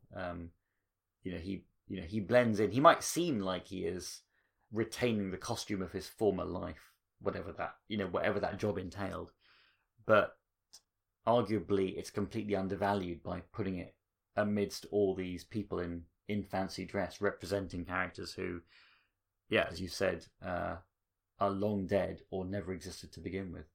Yeah, and all the people in there who are dead, they're all famous figures who have become mythologized in a way where the idea of Napoleon or Elizabeth I that we have is not the real person. It's the mythologized version of that person that we have read about or seen plays about. It becomes fictionalized and mythologized over time. I mean, to the point where people used to think that mythical figures were people just from distant history. And at what point does a person move from being a historical figure to a mythical figure, where the idea that most people have of them is so far removed from reality that they may as well be a mythical figure? And in some ways, is the idea of Number Six, because he is ultimately a fictional character, is Number Six as a distinct character, just like Peter Pan or Bo Peep, in what Number Six represents to us now, and maybe always did represent. Or indeed, this is weird, when number 6 no longer exists by coming into the carnival amidst all these other fictional characters, is that the same in some way as Patrick McGoohan becoming number 6 in a fictional TV show? Ooh, that sounded probably more profound in my head, but you know what I mean. I know what you mean. I know what you mean, because number 6 is a thinly veiled version of Patrick McGoohan himself. Yeah. So he's in costume but still himself, and now number 6 is in costume but still himself. Yeah. And number 6 is Patrick McGoohan in costume but still himself, Yeah. surrounded by other people in costume in the village. Yeah. Oh man. Oh. That's something to think about, isn't it? Yeah. So, yes, Peter Pan introduces number 6 to Little Bo Peep. Woody would be scandalised by this. But she always knows where to find her sheep. And number 2 is encouraging them to dance and have fun, but clearly neither of them want to dance with each other. And there's just very awkward, contactless shuffling that goes on around the dance floor, partly because Patrick McGoohan didn't want to actually dance romantically with someone, even though I think that was what was in the script, wasn't it? That they were meant to dance together. As they go around the dance floor, he says that this is his first and last carnival, and she responds that there are treatments for people like you. It's a bit harsh. It was a bit harsh. Not everyone likes to dance. It's fine. But it's interesting that they're doing this with these vague references to what they could do, because they've already had a number 2, if you put this after Arrival, showing him some of the things they do to people, whether it's those strange rooms where people are wearing sunglasses and shuffling their legs, or the person who's making that thing levitate in front of his head. You know, all kinds of crazy things are going on in terms of the experiments here. So these veiled threats are extremely, extremely sinister, especially when they come from Bo Peep. And he presses her on who's really in charge of all of this. He says, "Is he here tonight? The man behind the big door," which is slightly Wizard of Oz. But he's clearly still digging all the time, trying to understand what the actual structure of authority is in this place and who's really behind it. Which I suppose, if this comes before an episode like Free for All, it sets up the kinds of questions which they were going to tackle in what would have been the future episodes. So it is weird that they obviously choose to air it now as episode 8. But again, it does seem to have so many things that foreshadow some of the ideas and concepts that would pop up in later episodes. And then number 2 and the scientist have a little chat together, in which again they reiterate the fact that they don't want to damage number 6. This scientist seems really keen on damaging number 6 for some reason, which is all again very sinister. But meanwhile, number 6 shuffles away from the dance while everyone's distracted, and sneaks off into the back rooms and gets himself a white coat and goes exploring to see what's back there. So now what we have is Patrick McGoohan in costume as number 6, who is in costume as himself, who is in costume as a scientist called number 116. And indeed, given this is an Anthony Skene episode, he is just leaving a very dreamy party again. He is. This is a very dreamy party. Yeah. So while he's backstage, I guess you could call it, he bumps into a woman who is leaving a room where she's got a message that she needs to get to number 2. It's a termination order that has to be given to number 2. And she hands it to who she thinks is number 116, who says that he'll be seeing number 2 that evening and will pass the message on. But when he opens up the piece of paper, it's black background with white text, which says Roland Walter Dutton. So he's for the chop. Or whatever method they use. Yeah. Well, they did say he was going to return. Well, I suppose what's sinister is that didn't he say, in 72 hours I'll be returned to the hospital? Yeah. And then he never says he's going to get killed. He says he'll cease to exist. Yeah. So it almost seems like the punishment is going to be complete removal, of his identity, which is a very strange and quite terrifying thing to think about as something that the village would actually be able to do. What I also love about this scene is when you see him talking to the woman, and she passes on the message that he's going to give to number 2. You see a glimpse that there's one shot where there's an angle where you can see behind the woman into the room that she's come from, and there's just all these weird metallic boxes and tubes along the back wall behind her, with no clue as to what they might be or what their purpose is. It's just a really odd thing, and I don't know who put them or who designed it or what. It's loads of switches and tubes and stuff. And I just think, what an incredible thing to build just for that one brief shot where you see behind her this tiny glimpse behind the curtain into whatever machine is back there, just for that one brief moment. And also you've got this, in terms of also the general production design here, which is always really fantastic on this show. I love the recurring theme of having these busts all over the place as well. And again, it fits with an episode like The General, where we saw the professor's wife, Madame, what was her name? Madame Professor? Madame Professor, yeah. Where we saw the professor's wife, Madame Professor, who was making lots of these busts of people, and we've had the one of the Leo McKern number 2 now pop up a couple of times. I just love these recurring themes, and even when we were in Portmeirion recently, there was one of the first things you notice are some of the the heads which are sort of in those little recesses in walls and things like that. So, armed with this message, he starts to make his way through other sets of electric doors that open up to let him in, whether someone is opening them or whether it's automatic. Which is a contrast to what we've seen earlier, where obviously the town hall refused to let him in. And we've seen in The General that they can put these force fields around if they want to stop people doing things. But the fact he just wanders in, you're never quite sure if that implies that the village want him to find something or go somewhere. Yeah, and he finds himself in this sort of gigantic filing room. It's got these very sort of utilitarian filing blocks covering all the walls.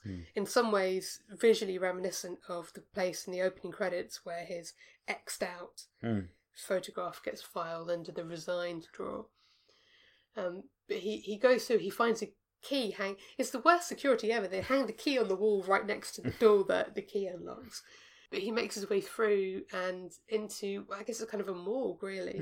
It's got 4 refrigerated doors, so they obviously are equipped to cope with killing up to 4 of their residents at any one time. Yeah, well, in Arrival, again, they make very strong reference to having the cemetery. So, it's not a surprise. But again, it fits with what would have been established after the first episode. And 3 of them are empty, but one of them contains the body that he pushed out to sea earlier on, which has been brought back in by the village. And that's when he's interrupted by number 2 and the Black Cat. It's you who's died in an accident at sea. May I? So to the outside world. Which you only dream about. I'll be dead. A small confirmation of a known fact.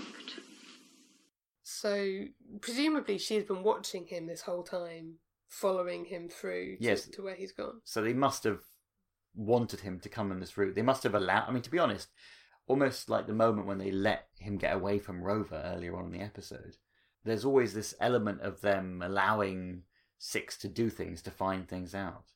And they like to observe and see what his reactions are, just in case it reveals something to them.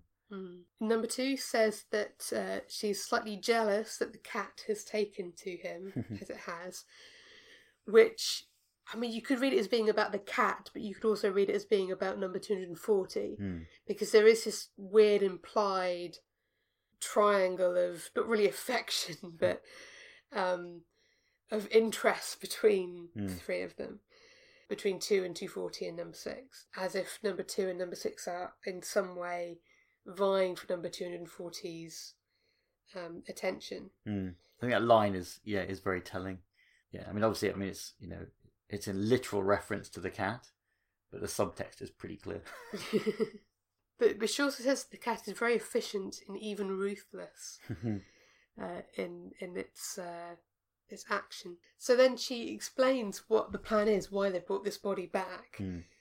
Is that they're going to alter it to make it more closely resemble number 6. Yeah, and we know that that's possible in the world of the village, because in an episode like The Schizoid Man, we've seen that they can alter appearances or get people who look similar to other people. We've had physical clones appear in the series as well, whether it's been in Free for All, where there was the photographer and the guy selling the tally-ho, to the electrician and stroke, was it gardener or something in Arrival? Yeah, there are strange things that the village is capable of, and he must be aware that this is actually true. They're going to basically send it out with some of Six's, or presumably his ID and things like that on it, so that wherever it washes up, it will be what she describes as confirmation of a known fact, which is that he is dead. Now, of course, he has, well, depending on where you put this in the chronology, he has already gone back to London in Many Happy Returns and talked to people and then disappeared again. Yeah. So what any of them make of any news that he is dead, we don't know. Or if this happens before that, then from their perspective, it's like he's come back from the dead. But they don't behave like that. No. So one wonders if it is the case, that they must have already put some information out, and they clearly have connections with his former bosses, etc. They must have made them at least get warmed up to the idea that Six might be dead, and now they're just following through on that with this new plan. Mm-hmm. And then there's an odd comment about the outside world, where they're talking about, to the outside world he will appear dead.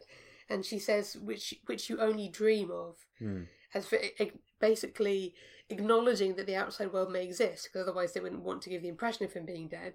But at the same time, he may as well only be dreaming of it, because he's never going to see it. Yeah, it's constantly about undermining his sense of self, his sense of identity, and indeed now what he believes to be the outside world. By making it, seem a dream, you start to, I think, make him doubt whether he knows anything about what he thinks he knows. So then they head back off to the dance where the cabaret is going to be on, and it turns out that the cabaret is number 6 being put on trial for having a radio. Yeah, it's a kangaroo court with a massive disco ball in it. It is crazy that they have a giant disco ball in the scene. I don't know why. It's such a weird addition to the set, because I don't know why it doesn't seem like something you would expect to see. It's very distracting, because every time it shows the establishing shot of the room, it's a huge disco ball. And she describes it as the people versus this person. So again, there's no identities. It's just the plural versus the singular. Well, they're not going to call him John Drake, are they? And there's no jury, 3 judges, which he reminds him is just like in the French Revolution, because, that all went wonderfully for everyone. And the judges are the maid, who is now Elizabeth I, the scientist, who is Napoleon, and the town crier, who is Julius Caesar. And prosecuting is Little Bo Peep. And his defence is number 2 herself, even though she's also one of the witnesses. Yeah.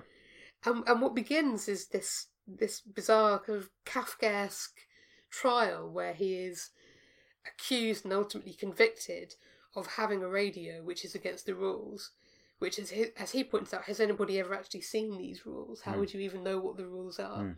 But apparently it's against the rules, and he made a conscious effort to go against the rules by obtaining a radio, which couldn't have been his. Yeah, and he tries to explain to the judges that actually it doesn't make any sense that number 240 is the prosecution here. but they're extremely dismissive of it. And actually, even when he raises it, it's clear that he's doing it in a slightly half-hearted way, because he knows. I mean, it's one of the few scenes where he doesn't start screaming about something, mainly because he must know that this trial is a joke, you know, and he's just being put through the ringer here, and he knows it's rigged. Yeah, and this is a scene where the really glaring error comes in, because when 240 is explaining that she was a witness to him using the radio, and she says that they saw him on the bell tower with it. But they weren't on the bell tower. They were out on the sort of watching platform, the viewing platform. I completely missed that. Did they say the bell tower? It says the bell tower. And maybe it was in the script that they were originally going to film it in the bell tower, but for whatever reason they didn't. They film it out on that kind of little... That lookout platform. Yeah, the lookout, yeah. Because the bell tower it's a huge thing that you see in Arrival, where the bell is chiming, and then we'll see it again in It's Your Funeral. But they must have filmed this first, or just forgotten that they had filmed it at the lookout and not on the bell tower. Well, all the studio things would have been done afterwards. So you wonder whether they must have done the lookout scenes during the initial production block with all the other bits that they filmed for during that period for several episodes, and then later on they must have just had it in the script that it would be the bell tower, and then realised that. But this is also one of those episodes that was kind of hastily assembled, wasn't it? Because it's the one which originally I think McGowan wasn't that happy with. Yeah, and it was kind of put to one side, probably explaining why it comes later in the run than originally planned, because they just couldn't crack the actual episodes. They couldn't work out how to put it together. Yeah, and it was kind of, I think, salvaged by John Smith, and they assembled it into something. You can kind of see a situation where they would have had the lookout scenes and then put it together, maybe reshot bits to kind of insert it in to kind of fill out the whole plot, and maybe they just filmed it with a line about the bell tower, not realising they would put it together. Yeah. Bo Peep's mode of prosecution is basically to say that without the rules we would exist in a state of anarchy, to which number 6 replies, here. And that therefore deliberate action to break the rules damages the community, therefore it has to be punished. But it also seems silly that this whole thing is based around this radio. Yeah. Which we've seen both number 2 and number 240 acknowledge exists. And they know that, and in a strange way, they also know that there was nothing particularly useful about the radio because he played them something on it when they saw him at the lookout. So it's interesting that they use this as a means to undermine him, something so trivial, but that can be a wonderful example of how important it is to follow the rules. And no matter how trivial the nature of the crime is, they seem to think that the rules are everything here. And they're using the example of something that they know he had and turning it on him.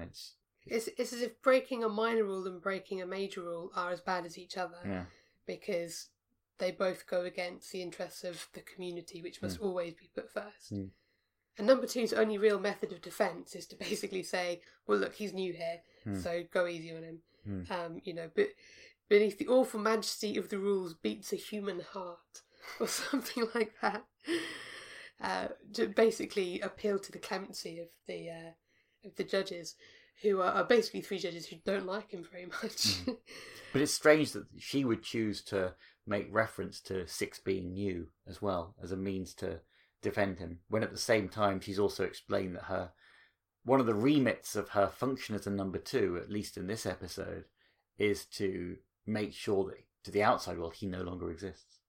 But I also like the fact that you're supposed to go easy on someone because they're new and they don't really understand what the rules are yet. It makes me think of that episode of The Simpsons. I think, does he join like the Naval Reserves or something? And he almost causes an international incident on a nuclear submarine. And it's like the submarine surfaces at the end, and like the Americans and the Russians and the Chinese and the Penguin Army are there.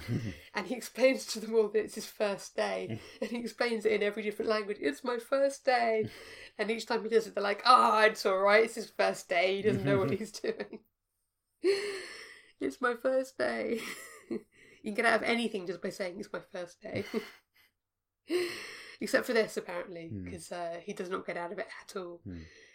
They find him guilty of deliberately breaking the rules.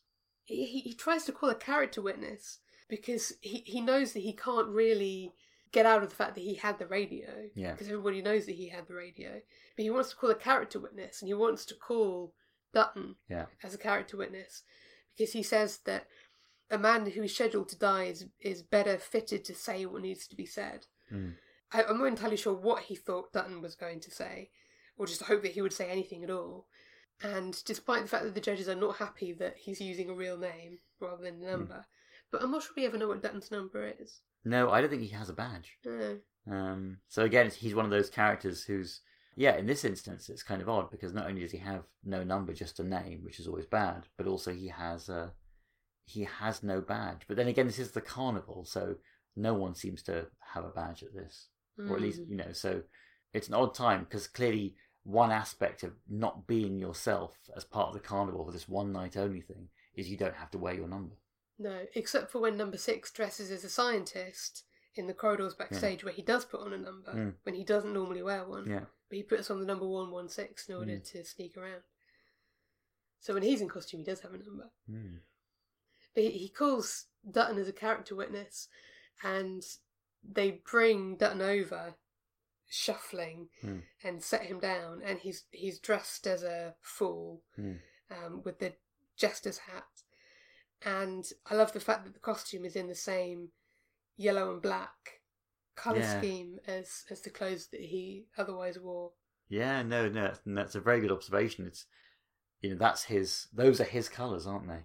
That's how he is identified, and he has been reduced now to the state he is in, with a costume that has been provided by somebody for him to represent him in some way.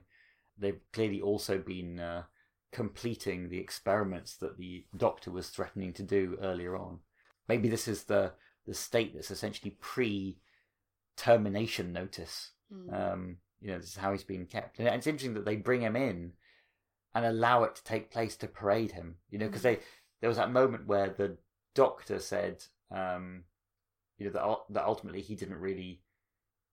Well, both the Doctor and number 2 were saying they didn't really care about him anymore. Yeah. That they only really worried about number 6, and this is exactly what they're doing. They're willing to, undermine this guy by wheeling him out into the arena of this fake court just so they can prove a point. They know this is going to happen, and to dress him up like that is even more ridiculing for Dutton as well. And also, although they've brought him over and he physically still exists, if his mind is gone, then Roland Walter Dutton has ceased to exist. Yeah, which is what he feared would happen. Yeah. I like the fact that they have him holding that balloon on a stick, and the balloon is very reminiscent of Rover, obviously. And also, indeed, it's very reminiscent of Rover in this episode, which was clearly a weather balloon. As I keep going back to. So, Julius Caesar pronounces that the sentence after deliberation is death, because breaking the rules is breaking the rules, and that's what the sentence is. And 240 is alarmed at this, and she actually stands up and shouts no and tries to stop it. And it's as if, I mean, did she think that this was all just a charade, that they were trying to scare him? If she's so certain that the rules had to be adhered to, did she not realise that this would have to be the outcome? But they've had a similar situation before when number 24 appeared at the end of the Schizoid Man to basically think, oh, maybe it all went too far. And that, she was essentially doing what she was told, and then she realises what the actual end game is for number 6, and then she regretted it. And that could be what's happening now with number 240. And maybe especially in light of number 2's comment, maybe she's also worried about number 2's motives in everything she's doing to number 6 at the moment. Number 6, who it's hard to tell up until this point whether he really thought that this was all actually going to happen, But he does actually seem genuinely unnerved by the pronouncement, particularly the pronouncement that the people will carry it out. Yeah.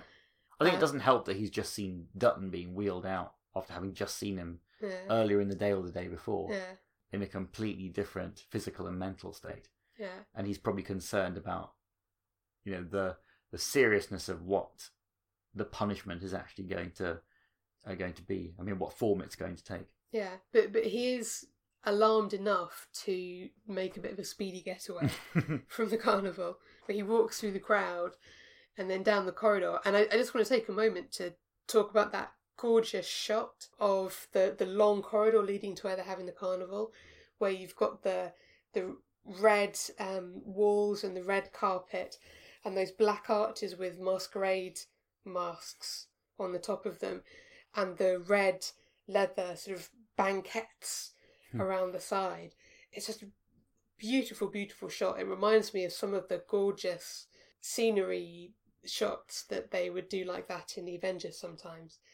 Particularly that episode where the domestic cats have the funny collars on that turn them into tigers, and there's this amazing shot in there where you have all these cat silhouettes cut out with all these different colours behind them. Anyway, I'll put that on the blog so you can see them.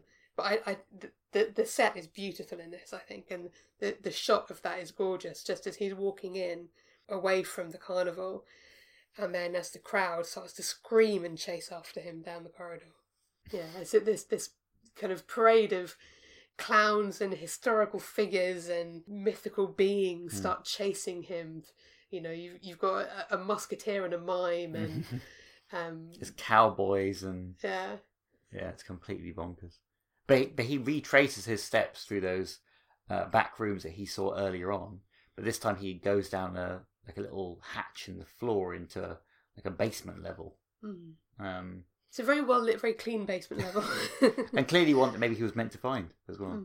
He makes his way back up through another staircase. It's all very, hidden corridor from Cluedo kind of thing, You can go from the conservatory to the library in one go. But he comes up behind one of the statues in the corridor outside, which is now deserted. And he sort of strolls down it looking for another way through the building. And that's when he sees the room that has, well, at first you can't see it, you can only hear it, but it has the telex machine in. And he goes inside, and the machine is hidden behind one of those folding dresser screens. And again, everything in there is very kind of red and opulent and red and gold. But he knows there's something behind the screen, which is kind of interesting. It's the most ridiculous kind of reveal, almost like it's there just to show him this is where you're meant to look, by deliberately putting something in front of it. It draws him to it, and he obviously thinks that he has the chance to do something about it by essentially destroying it or ripping out its innards, basically. Clearly this is part of this idea of communication. It's physically a machine that is involved in that, isn't it?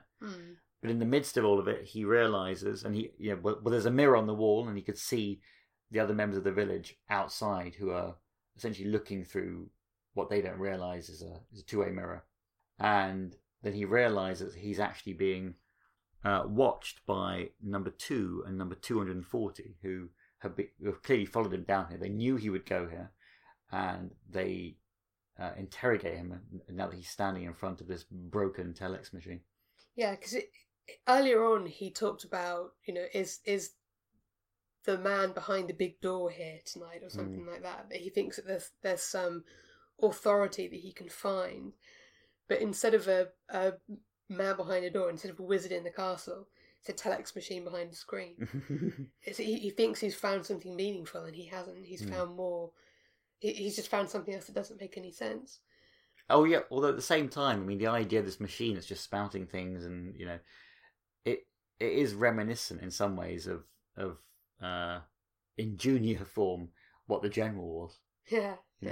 So I think it's interesting that they throw this into the episode here, but you kind of wonder, was it deliberately put there to foreshadow something, or was the idea recycled a little bit when they actually needed an ending for the General? So 2 sends 240 back outside to shepherd away the rest of the people away from the room. They say that, you know, that they'll never see in here. They don't have the initiative to find their way in here. And when he asks why they're trying to kill him, number 2 replies that they don't know that you're already dead. Because, of course, there's no further repercussions from this episode in terms of people in the village trying to kill him later on. Yeah. But they have made him dead by bringing him there and making him dead to the outside world. And that is as good as being dead, therefore the sentence of death that was passed on him has already been fulfilled. So he's fine. Yeah, number 6, or at least his former version, ceases to exist. Yeah. And when he exclaims that you know, the village will never win, she says, "How uncomfortable for you, old chap." And the machine springs back to life, even though it's been gutted and its components are strewn across the floor. It just keeps going and going and going. As indeed, I suppose, the village does, no matter what he's going to try and do to it, to bring it down. You'll never win. Then how very uncomfortable for you, old chap. So that's it for our discussion of Dance of the Dead. Coming up next, what we've got is a really fantastic interview. We were lucky enough to meet up again with Fiona Moore, who is the co-author with Alan Stevens of Fallout, the unofficial and unauthorized guide to the prisoner, which is a wonderful book which goes through the series and discusses some of the themes and ideas that the show touched upon through these wonderful essay chapters. And Fiona was one of our interviewees for our 50th anniversary Tally-Ho podcast episodes. And Dance of the Dead is one of her favourite episodes, and she had lots of really wonderful things to talk about, not only from her perspective as a fan of the show, but also from her perspective as an anthropologist as well. Information. So we're delighted to be joined once again by Fiona Moore, co-author of Fallout, the unofficial and unauthorised guide to the prisoner. Hi, Fiona. Hello. Right, thanks for joining us again. My pleasure. So we spoke to you, it seems like a long time ago now, back August. for the Yes. August last year for the 50th anniversary celebrations. We're going to talk today about Dance of the Dead. Mm-hmm. How do you rank Dance of the Dead in the overall series of The Prisoner? Well, personally, it's one of my very favourite episodes. I like the gender aspect of it, the fact that it's the one where gender really comes to the fore in a way it doesn't often do in The Prisoner. I like the surrealism with the radios and the dance itself and everything, and the kind of playing with reality. And I also like the behind the scenes backstory about how this is kind of John S. Smith's episode, really, in some ways. And I think it's an episode that has a lot to offer. I mean, in terms of contribution to the series as a whole, it's perhaps a bit looser because you've got Arrival, Once Upon a Time, Fallout as the kind of linchpin trinity of episodes that really kind of say what The Prisoner's about. But I would put it well above episodes like, say, Chimes of Big Ben or Do Not Forsake Me, Oh My Darling, which I feel kind of don't quite hit the mark. So, yeah, I'd certainly... my personal favourite we discussed before is The Schizoid Man, but I would put that up there with The Schizoid Man and Living in Harmony as one of the most accomplished episodes and one of the ones that really does what The Prisoner does best. So what was the story behind it almost not actually making it into the broadcast series? Right, well, that one's quite a fun one. It was actually one of the first 4 episodes filmed. But Patrick McGoohan was unhappy with it after filming and seeing the rushes and all that, so he shelved it. But the series film editor, John S. Smith, looked at the footage and thought, actually, this could be saved, and he did a rough edit and showed it to McGoohan, who said, actually, you're right. And So said it could interestingly have wound up as being the Prisoner's Lost episode, and if things had gone to plan, it would have been the Prisoner's Lost episode. So as with so much on The Prisoner, it's kind of providential coincidence that it wasn't. And so Smith's a brilliant editor as well, so it's good that it was him that spotted it, and it wasn't kind of future generations finding the film and kind of cutting it into what they think it might have looked like. So it was, as you say, one of the earliest episodes filmed. Mm-hmm. Where do you think it places in, well, if it's possible, a chronology of the actual episodes in the series? Well, it's one of the 3 second episodes. The brilliant thing, I'm sure Alan's talked about this, or some of the other people have talked about this, the fact that there were several episodes filmed with a view to making them episode 2. Which in a sense means that you've now got several episode 2s.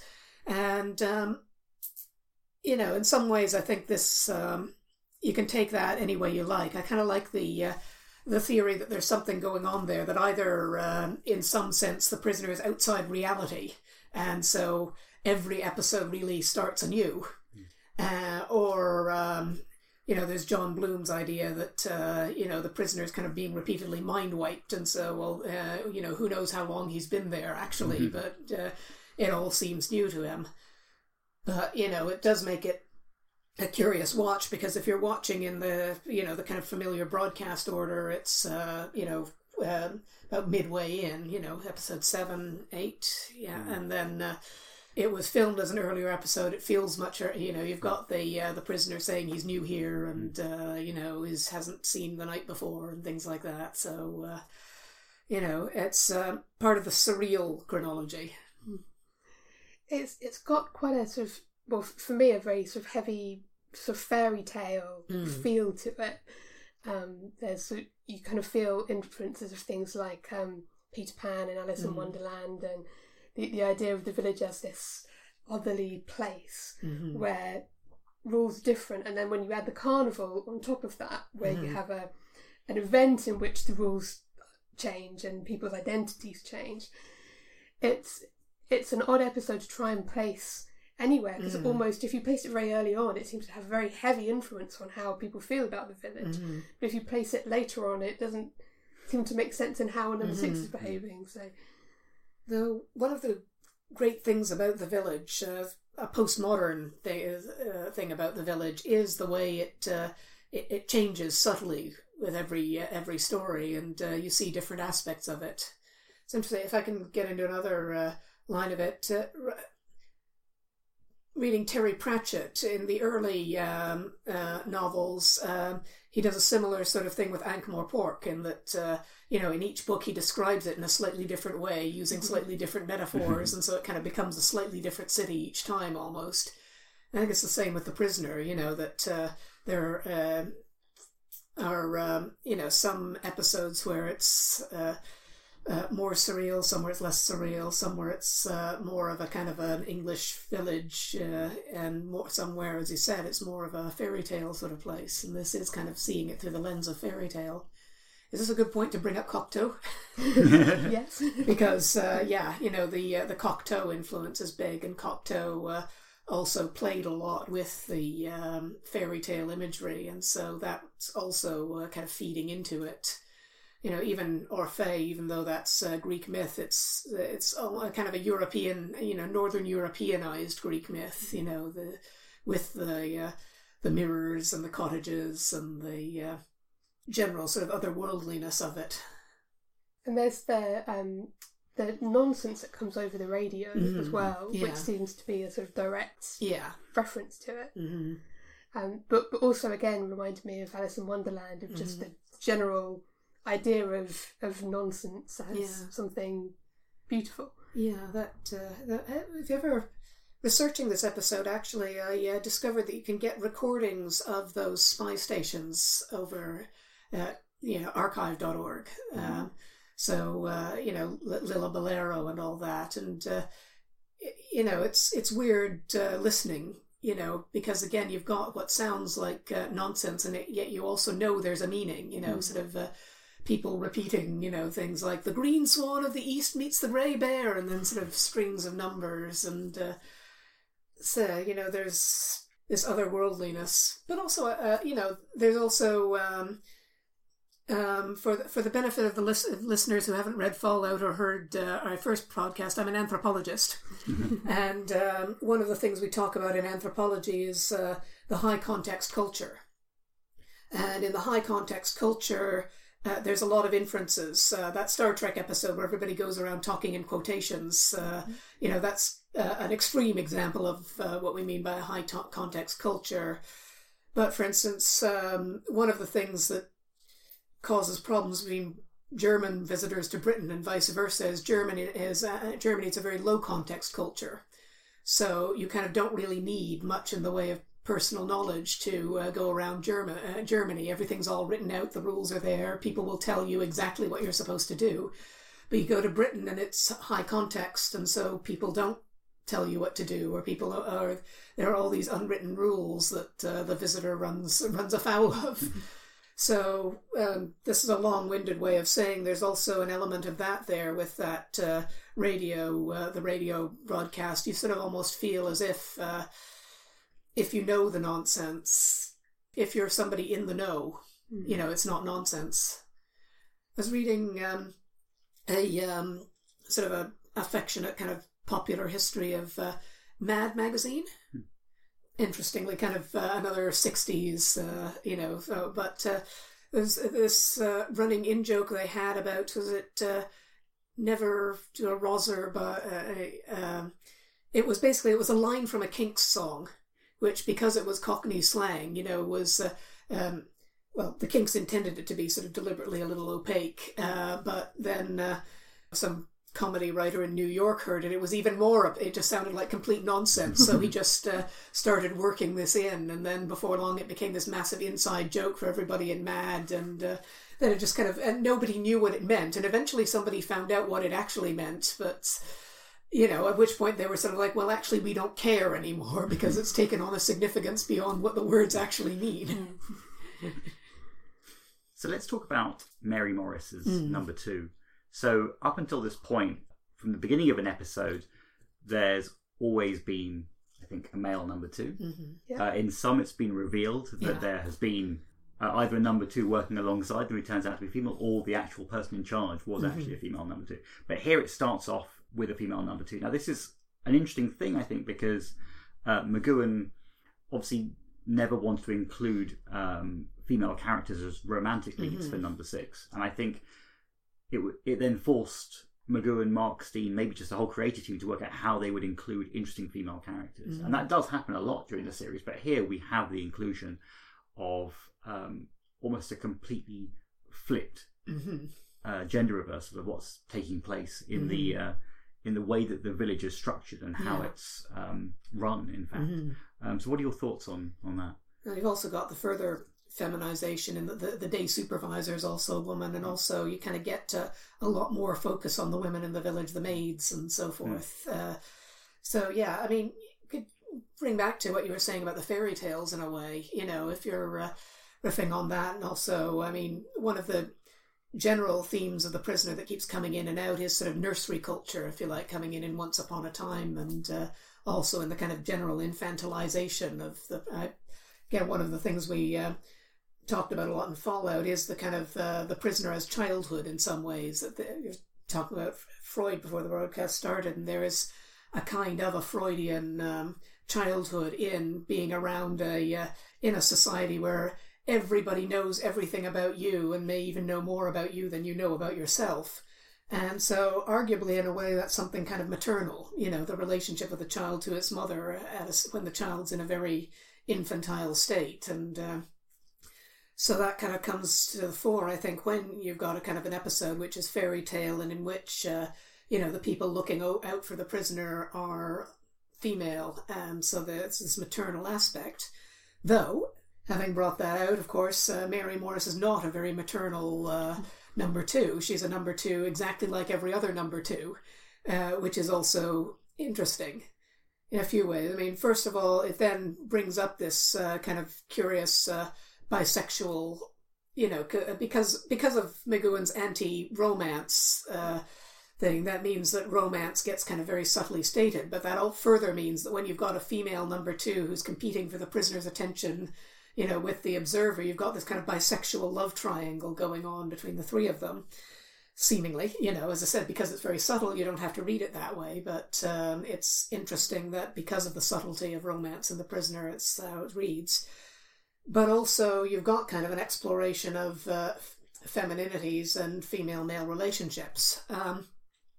The things that's been interesting me a lot lately, actually, is how cross-gender friendship, working relationships, non-romantic relationships are played out in telefantasy, which has kind of been brought to the fore recently by the cross-gendering of the Master in Doctor Who, with becoming Missy. And I think one of the really significant things that isn't often talked about is that it really literally made no difference.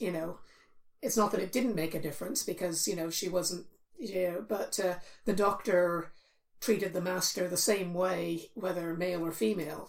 And it's similar with Mary Morris's number two, kind of, she is number two, she could be a male number two, and she plays it. She does the dialogue, obviously is written for number two, whoever's in the role, but McGowan treats her like every other number two. She does not choose to adapt or interpret the role. She cross-dresses as Peter Pan, and she wears the village's kind of androgynous uniform as number two. So you've got, I think, as well as bringing out aspects of femininity, you've also got aspects of questioning gender and cross-gender relations.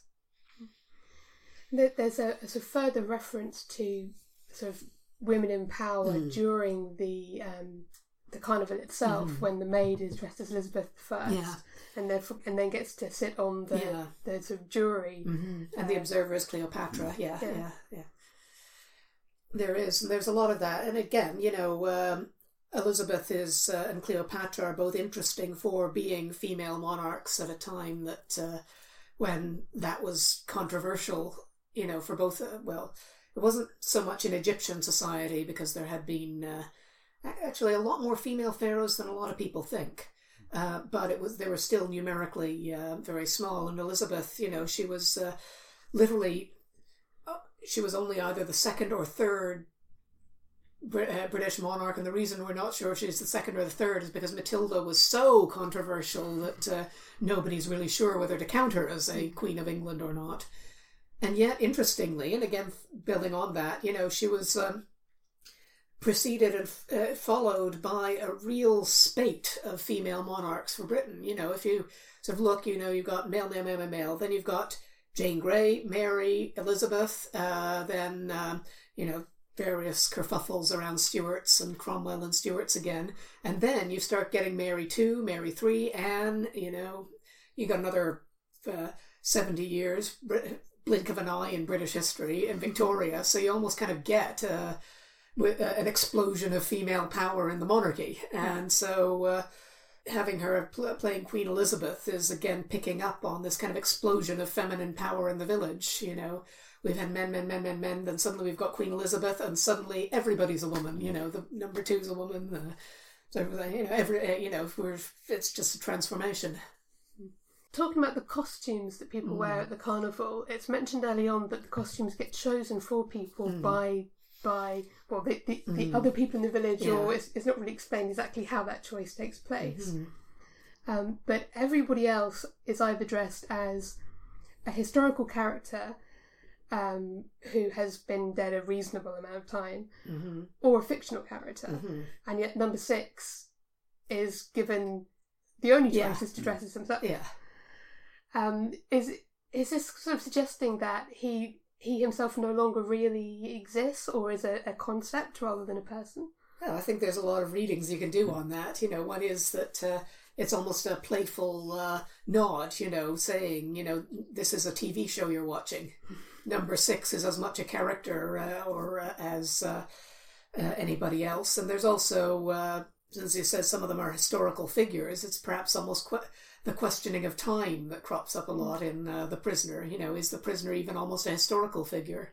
Could it be that we're now 50 years down the road and the prisoner is as much a historical figure as he is to us today, in a sense. Or it could, as you say, be that he's timeless, that he's identityless. You know, he is a cipher. He is Everyman Productions. He is every man. So, and he's a number, you know. So you've got the idea that maybe he is a cipher, that he is every man. And if you think about it, every man himself is a fictional character, you know, in the Everyman play. So a lot of things that happen in The Prisoner are seem to be about number 6's existence within the village. But this is the first episode where I got a sense that the village was making a conscious effort to erase his existence from the rest of the world. There are lots of conversations that are taking place about, you know, actually about the nature of existence anyway within that. But the fact that they deliberately want to send out a message to the rest of the world that 6 is dead. How do you think that concept plays into the prisoner mythology? As with a lot with The Prisoner, you know, there's multiple readings, and I've recently been watching a lot of Callan. And I saw an interesting parallel with, I mean, it's totally played straight as a spy story, but the episode, That'll Be the Day. Do you know?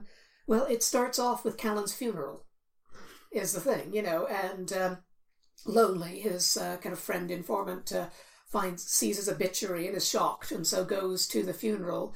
And at the funeral, the man the vicar describes is really not Callan. You know, he talks about a gentle man who worked for the civil service all his life, and yet all of Callan's colleagues in the civil service are there. And then the twist, or kind of the leaping off point into the story, after Lonely basically says there's something up here and I'm going to investigate, is that Callan is actually a spy mission in East Germany went wrong, and Callan is now in the Lubyanka. But because the MI6 have basically said the Soviets have him, he's lost. You know, we'll never get him back, and if we do get him back, you know, he's useless as a spy, and you know, chances are they'll kill him or break him or. Anyway, so they erase him, you know, they kill him. They make him, he is legally dead. He is, there's an obituary, he's buried, you know. And then, of course, you know, because the series carried on for several series after that, Callan does come back from the Lubyanka in a fortuitous prisoner exchange. But it's, first of all, why I'm here is because, you know, there's echoes of that. You know, this seems like something that would really be SOP in a spy culture. So if you're doing the straight reading that the prisoner is a spy and he's been captured and they're information, that's perfectly in keeping. You know, either MI6 or else the Russians, you know, don't want people to know that there is this compromised agent in this secret location, so he is convincingly killed and in a sense socially dead, because again the Callan story had knock-ons. Because he was effectively useless as a spy, he then had to kind of change his role and become a spy master rather than a spy. So, you know, and even within the prisoner there is this social death, you know, kind of his he himself is not physically dead, but he's socially dead to the world, and if he ever does come back from the village into the rest of the regular world, there will be a reckoning. And there's also a metaphysical reading. You know, there's lots of people who've read Dance of the Dead as being about death, you know, that the prisoner literally dies. And Orphée, you know, as we were bringing up, but Orphée is also about death. There is that sense that it could even be about, you know, somebody dying and kind of making a journey into the afterlife or the next life through this ritual, as it were. There's a lot of references in the episode to what are the means of communication between the village and everywhere else. So at one point, number 6 questions where all of the milk and the ice cream comes from. And of course you've got that telex machine which seems to mysteriously work at the end, even though it's had all its guts ripped out. And the fact that the means of communication that come through in the form of the dead body washed up on the beach, and the nonsensical messages on the radio, and he then attempts to communicate back with the outside world by sending the dead body back again.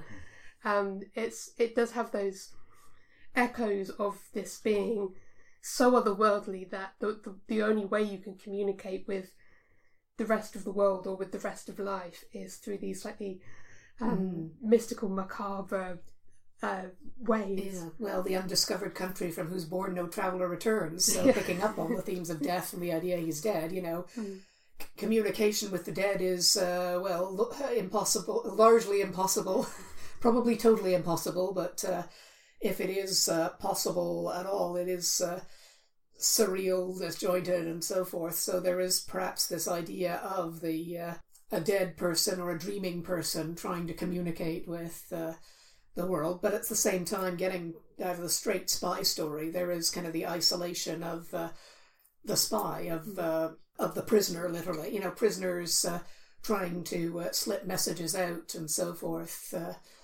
You see, prison camps and so forth. Some of the artifacts are people just trying to get messages out to the outside world and not having any idea of what's going on in the outside world, but thinking maybe there's somebody out there who'll rescue us. It also, just when we're talking about it here, though, it made me think a little bit actually of the post-apocalyptic genre of fiction and movies. In a way, and this being the 60s when the fear of the bomb was very real, there's no guarantee that there is an outside world anymore. A dead body washes up on the beach, would you want to run a Geiger counter over that dead body? Is the broadcast, is it a real broadcast, or is it, again, another example of nonsense signals on the beach, kind of the last human outpost in Australia gets quite excited because they're getting suddenly, they're getting radio signals on an American channel. So they launch a huge expedition and they go out to see if there is actually anybody still alive in America, and they find out that a Coke bottle was sort of rocking back and forth on a lever in an old military radio station. But in doing so, it is transmitting words because, mostly nonsense, but every so often a word will come out just randomly. So, there's another explanation for the gibberish radio messages as well. Maybe maybe we're in the post-apocalyptic world of On the Beach and some machine is just kind of transmitting wildly with no idea what it's doing. So let's also talk about so one concept that comes up a lot is the idea of doubles in the world of the prisoner. And here we have the Black Cat. Oh, yes. So there are situations where the Black Cat seems to jump locations quite easily. And there is an indication that not only the cat, but even number 2 seems to have the ability just to be in various places at different times. Well, as a cat owner myself, I can say they do sometimes seem to have powers of teleportation. And you're convinced the cat's outside, and you're yelling and you're yelling and you're yelling, and then he sort of strolls up along and peers down the top of the stairs going, "You looking for me?" So, playful reference. But at the same time, there is the question of what the cat is and what the cat represents in The Prisoner. And if we're looking at something that's surreal or even spiritual, then, the cat might be a ghost, it might be a familiar, it might be something that could literally appear in 2 places at once.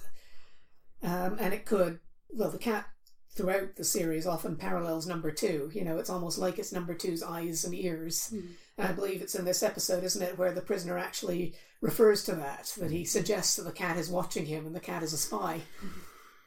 Well, again, cats do seem to be recording all we do. And in a surreal... And again, we're coming back to fairy tales, aren't we? Puss in Boots, the idea that the cat might be going off to number 2 and telling tales about the prisoner. Yeah, and I'm sure there must be all sorts of bizarre real-life spy stories in which they've attempted to use animals to actually spy on people or convey messages or do all sorts of strange stuff. Yeah, well, I think it'd be a bit of a disaster using a cat because they don't really have much of a homing instinct and they do very much do their own thing. But then again, I'm not all that much of an expert on the spy stories. The only animal stories I can think of involve dogs and pigeons in that regard. But, not impossible. And, if there might be other ways in which they'd they might come in handy as a signaling device or as something to use the one-time pad encryption. You know, kind of what time the cat wakes you up in the morning is the basis for today's one-time pad, you know. Reminds me of that John Finnemore sketch where the World War II squadron where they train cats to fly the planes, and then the cats steal the planes and go off because they have no interest in fighting for the humans. I can believe that. Or the cat, you could have a cat that's specially trained to intercept spy pigeons. So I like the idea of the black cat as a sort of symbol of the supernatural, and it's interesting to me that it appears in an episode where you have a lot of women in positions of power in the village, and its association with witchcraft and the sort of fearful association of women power with witchiness, which kind of persists. But the role was originally written for number 2. It was originally going to be male. Yeah. And I don't think it was changed that much when it was cast. Again, one of the interesting things about writing in the 60s and 70s is that a lot of the better female roles are ones that were cross-gendered. So, you know, in the Avengers, you know, originally, you know, when Honor Blackman came in, she was taking over, you know, a male role, and a lot of the scripts were barely rewritten. And similarly, Terry Nation actually said that the one way he could actually convincingly write women, you know, by his own admission, he admitted he wasn't very good at writing female characters if he was thinking of them as female. But if you wrote the role as male and then kind of flipped he could write convincing women. Make of that what you will. But you've got a lot. Again, it adds and it doesn't add. I mean, in the sense, it does mean that because they were writing number 2 as a man originally, that they don't kind of get into a sort of the kind of stalling on gender that you would expect. They're not going, oh my god, number 2's a woman. They're just writing number 2, and then whoever plays it, plays it. Same time, you bring up witchcraft and witchery, and yeah, certainly cats are associated with, they could, and if the cat is number 2's eyes, then she could, if you see number 2 as a witch, you know, it could be her familiar. And at that, you know, because of the cross-gendering, what you get is a woman who is, in some ways, kind of hits the witchy stereotype, because she's an older, powerful woman who knows a lot and is on her own. She's not married. The fear of witches was a fear of women who were powerful, knowledge-wise, living on their own, outside of male social control. So, to talk a bit about witchcraft anthropologically, the existence of witch panics is interesting that way, because such women can live perfectly normally in a community most of the time. You know, that they're considered a little odd. Maybe people are a little afraid of them, but, you know, they're kind of a normal, expected part of village life. It's when something else starts to happen that you start getting witchcraft panics in the Middle Ages and the early modern period. But that's part of a general pattern. You know, pogroms and other things are all situations where, you know, kind of there's a wider anxiety, there's things people can't control socially, so they look around for somebody who might be kind of tolerated in normal times but is a menace. And so, you know, getting back to the village, if you take the idea that number 2 is in some ways a witch, you know, then you've got the inversion of the social order. This is where the outsider rules. You know, the witch, the crypto lesbian, you know, is the boy man woman, when she's dressed as Peter Pan, you know, is ruling. Again, with Dance of the Dead, one thing is it's almost like it's very close to the word Day of the Dead. I actually have a bad habit of, if I'm not thinking of writing the episode title Day of the Dead and having to correct myself, it's just why I'm still continually hesitating. It's like I always, you know, want to mix up the titles of Do Not Forsake Me, Oh My Darling, and Living in Harmony, because they both seem, you know, it seems like the wrong episode each episode should have the other's title. But, you know, with this one, you've got and the costume ball, you know, you've also got a carnival going on. And the thing is, Halloween, carnivals, the Day of the Dead, there are times when the social order is reversed for a short time, you know, to let out that tension, to let the witches run free, and also to let out the tensions of society, misrule, So, there is that as well, that in having this female number 2, who is a witch, who is crypto-lesbian, who is, and then who becomes symbolically other people, and then everybody becomes other people. There is this idea that kind of we are perpetually in Halloween, we're perpetually in Carnival for this episode of the Prisoner. I also like the idea of when they're dressed in, when all the villagers are dressed in costumes, and decided that the costumes are chosen for them by the people. It's never pointed out by the villagers themselves that actually the clothes they wear the rest of the time, the village attire, has also been chosen for them by other people. That's not their regular clothes. And it's also a costume. Yeah. It's something that's kind of hard to think about when you're kind of approaching the 60s superficially, in that so much of what we think of as 60s culture isn't. If you look at The Prisoner now and we think of it as very 60s, but you look at then you look at archive footage of people in the street and they're not dressed like that at all. So, the people in the village are also wearing costumes every day. I'm glad you went back to that because, again, the idea of the costumes being chosen by other people is another thing that is going back to childhood in a way. And particularly very, very young children, because up until, a certain point, a child gets no say in what it wears at Halloween or Carnival or the... whatever their society's dressing up day is, the parents dress them. And in other societies, even after the child has an opinion, there is still a kind of, you're going in this costume and that in some places.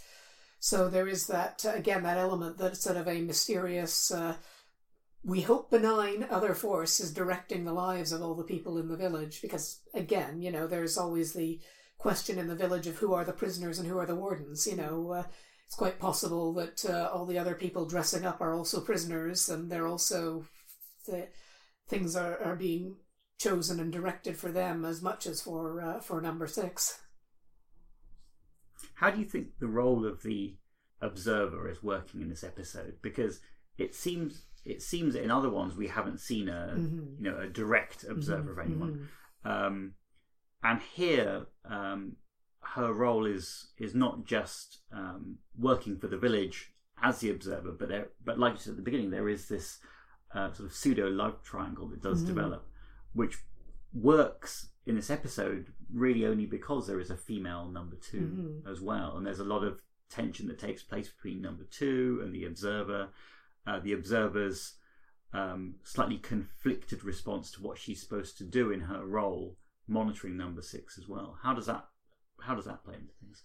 Well, it's something as a theme that very much interests me, actually, on a professional and academic level, because in anthropology, when we do field work, we do what we call participant observation. And unlike more interview-based methods of qualitative research, this does mean you get involved in people's lives a lot more, and frequently, emotionally involved in people's lives. I know some people who've, fallen in love and gotten married on their fieldwork with people who they're ostensibly observing. I did, not me, but, I still have very good friends of 20 years standing from when I did my first fieldwork, and, relationships do continue. So I think having the observer as being so emotionally involved with the prisoner is in some way bringing up this, and it's also in some ways non-accidental. This is coming up now. I don't know how, contemporarily to the prisoner, I don't know how much McGowan, Mark Steen, Tom Glenn and the crew were aware of this, but around about the same time, in the late 60s, there was a big controversy about that sort of field work and the ethical implications of it, because it had been sort of brought home to people very keenly because of the Vietnam War. What happened was, in the 50s, the US government, anticipating that there was going to be a war in Southeast Asia at some point soon, which wasn't too hard to guess, if you see The Quiet American and other Graham Greene books about the period, and also when you think about China's imperial ambitions in the Southeast Asia at the time. So what they did was they funded a lot of Southeast Asian research. And then when the Vietnam War did break out, they actually used that research, and often in very odd ways. Like one real sticking point was somebody's research, which was this ostensibly utterly boring story about agriculture, rice cultivation. But it turns out that one tribe cultivate, their rice paddies in one, like this, pattern, and another cultivated like that pattern. And of course, in the Vietnam War, one tribe was friendly and one tribe wasn't, so they used it as bombing references. And this brought up a huge controversy within anthropology specifically, but spilling over into any other social science, because psychology as well was having similar issues with things like the Stanford Prison Experiment and other things adjacent to the prisoner there, and other social experiments where people were saying, wait, this is not, this may be bringing out great social results, but this is effectively informant abuse. And so the social sciences were kind of working out ethical guidelines, and part of it was to do with kind of how do we maintain that boundary, to what extent do we maintain that boundary, what is legit, what isn't. And, I know the account of one anthropologist who did field work and fell in love with one of her informants. What she wound up doing was just kind of acknowledging the relationship and then kind of removing the partner from informant status, just kind of, okay, right, at this point you're no longer the subject, you're part of my life. And yet equally, some of the best anthropologists I know have been people who've been married to people from another culture and go to that other culture and then they observe it, and so naturally their partner is going to be part of that. So the role of the observer, I'd say, is kind of sparking off that ethical dilemma of observation. Right now I'm reading a lot of Christopher Isherwood, actually, because just thinking suddenly it's relevant, because there is that as well. Isherwood's the guy who wrote the what later became Cabaret, the Berlin novels, and what they're based on is his... in the 1920s, he went to Berlin to kind of do the 20s equivalent of the gap year, if sort of knock around Berlin with not much money, giving English lessons and just kind of trying to make it as a writer. And a metaphor that he gets into early on in his writing about Berlin is I am a camera, which is the title of one of the films they span off from it, observing.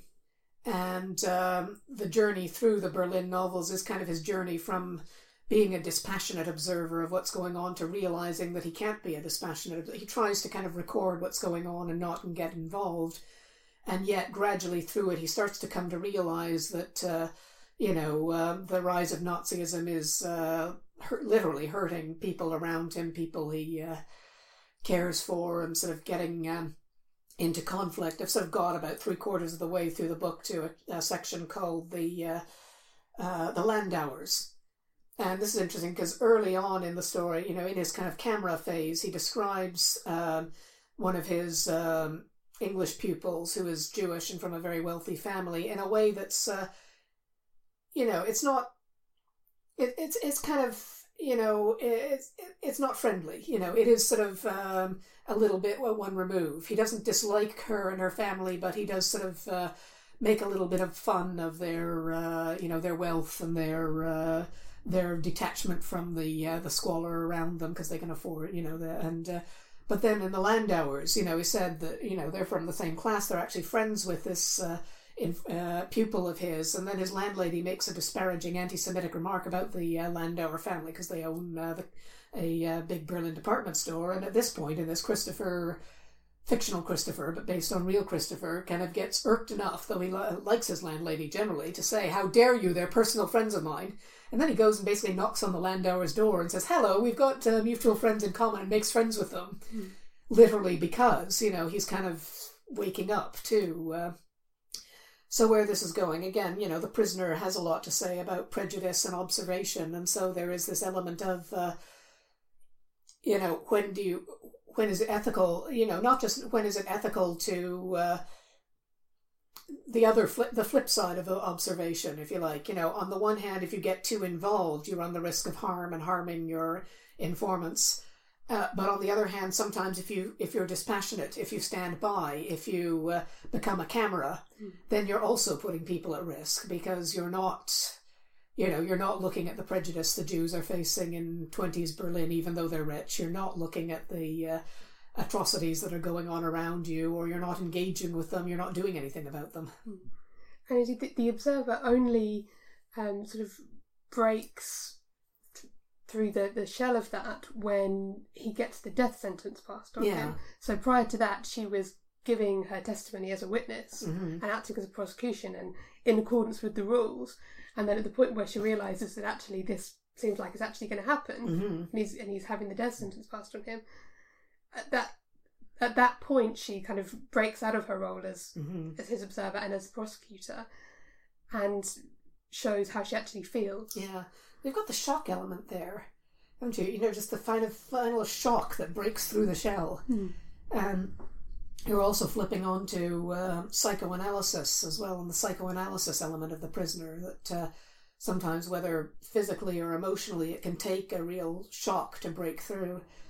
It's not also worth remembering with the prisoner and its spy elements that, of course, it was based on this kind of hospital-like situation where the airmen were put in very, very nice surroundings and kind of cajoled and coddled into giving up their secrets. But in a sense, there's an element of post-traumatic stress that was undoubtedly also playing a part in that very same setup, but also would have been playing out in other sorts of areas and still going on in the 60s with traumatized people from World War II, the Korean War, various other little bits of Cold War.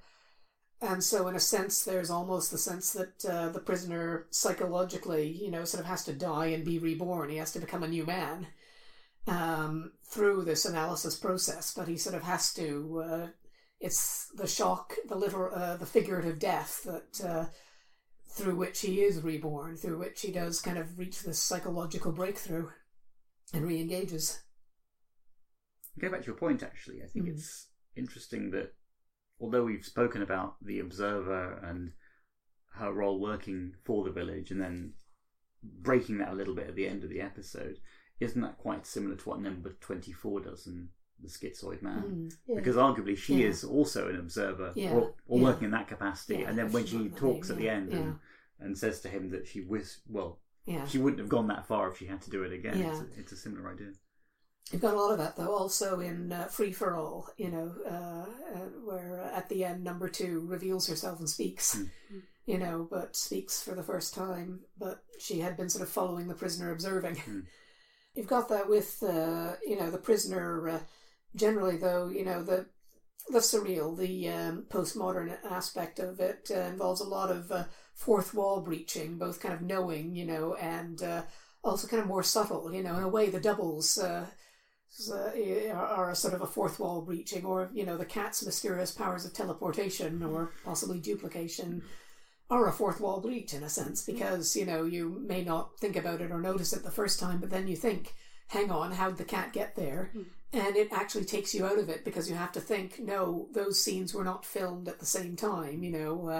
There was a break in filming. Maybe the second scene was actually filmed first, but the cat and the presence of the cat in both gives it away. So it's part of the fourth wall breaches, and the chaos at the end, the death, and then everybody sort of chasing through the house is another of these. It's a common trope of late 60s film that to breach the fourth wall at the end. Think of things like Our Man Flint, or at least one of the Flint movies, and I think both, that ended with a great big rush through this, and Casino Royale, and What's New Pussycat, and lots of The Magic Christian. Just about everything seemed to almost... there's almost a trope of where people just kind of reach almost... it's almost summed up best by Monty Python themselves. They said, how did you get this surreal style where sketches don't really end? They just kind of get to a certain point, and then somebody turns to camera and says, and now? Or, And they said that because they literally couldn't finish their sketches, they would just kind of take them as far as they could and then just sort of say, okay, end it there. So, you've there's a trope, and so something that also the Prisoner's viewers, or the astute viewers, maybe not everybody, but the film literate viewers would be aware of at the time that they're watching it. So there is almost kind of an acknowledgement there, with that rush through. That's almost like 60s film language for the fourth wall is breached. Everybody is running through the establishment dressed in funny clothing. Any minute now Burt Bacharach will start singing, or, a rocket will go off, which, of course, again, Another one, actually thinking of it, is, of course, the Magical Mystery Tour, which, I really wish Alan and I had seen before we wrote, writing a book about any genre is... Now, for the benefit of your listeners who haven't done this, but it's an exercise in frustration in some ways, because there's always something new you could add and you could have added. And so we didn't actually write about that particular trope at the time that we were writing the book, but some time later, watching films together from the period, Alan and I frequently had moments of, we sort of wish we had. And again, with the Magical Mystery Tour, there's so much in the way of prisoner crossovers, with the butler literally appearing as a wrestler and sort of bits where they just kind of abandon the plot and then race little cars up and down a stretch of abandoned airstrip, and just go off into fields where there's nothing and then suddenly dress up as animals. There's just this whole surreal Dance of the Dead-like element to the Magical Mystery Tour. But again, it is again part of one of these 60s things where they basically go, okay, we'll start off looking like we have a plot, and then about halfway through we're just going to sort of say, hey, let's just end it here. Yeah, the episode does have quite an abrupt ending. Yeah. When they're in the room and the telex machine springs back to life. Was there supposed to be another scene after that then didn't get shot? There have been stories and not stories and ideas and that, but I would really doubt it, because they did actually shoot everything they needed before McGoohan decided he didn't want to make it wasn't an incomplete episode. And this is again one of the things that we query, because McGoohan's never actually really explained to anybody at all, as far as I know, why he decided he didn't like that episode, and again why he warmed to it again. But one that kind of gets mooted is the fact that in the script, the Observer and Number 2 are supposed to dance cheek to cheek, and but Alan and I especially really don't think that was the case, because in other cases where sort of intimacy was written into the script in other stories, McGoohan would just red pencil it and do a workaround. And here, the scene in question is shot. There is a workaround. They're supposed to dance together, and then the prisoner steps back, so the Observer dances alone instead.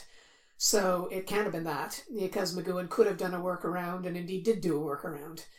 So I don't think, and also because there was this very strong trope of the time that kind of of this kind of ended here. This everybody runs, everything goes into chaos, and we end it here. So in a sense, seen from the outside, it may be odd, but seen from in the tropes of the film of the time, it's very much in keeping. Somebody.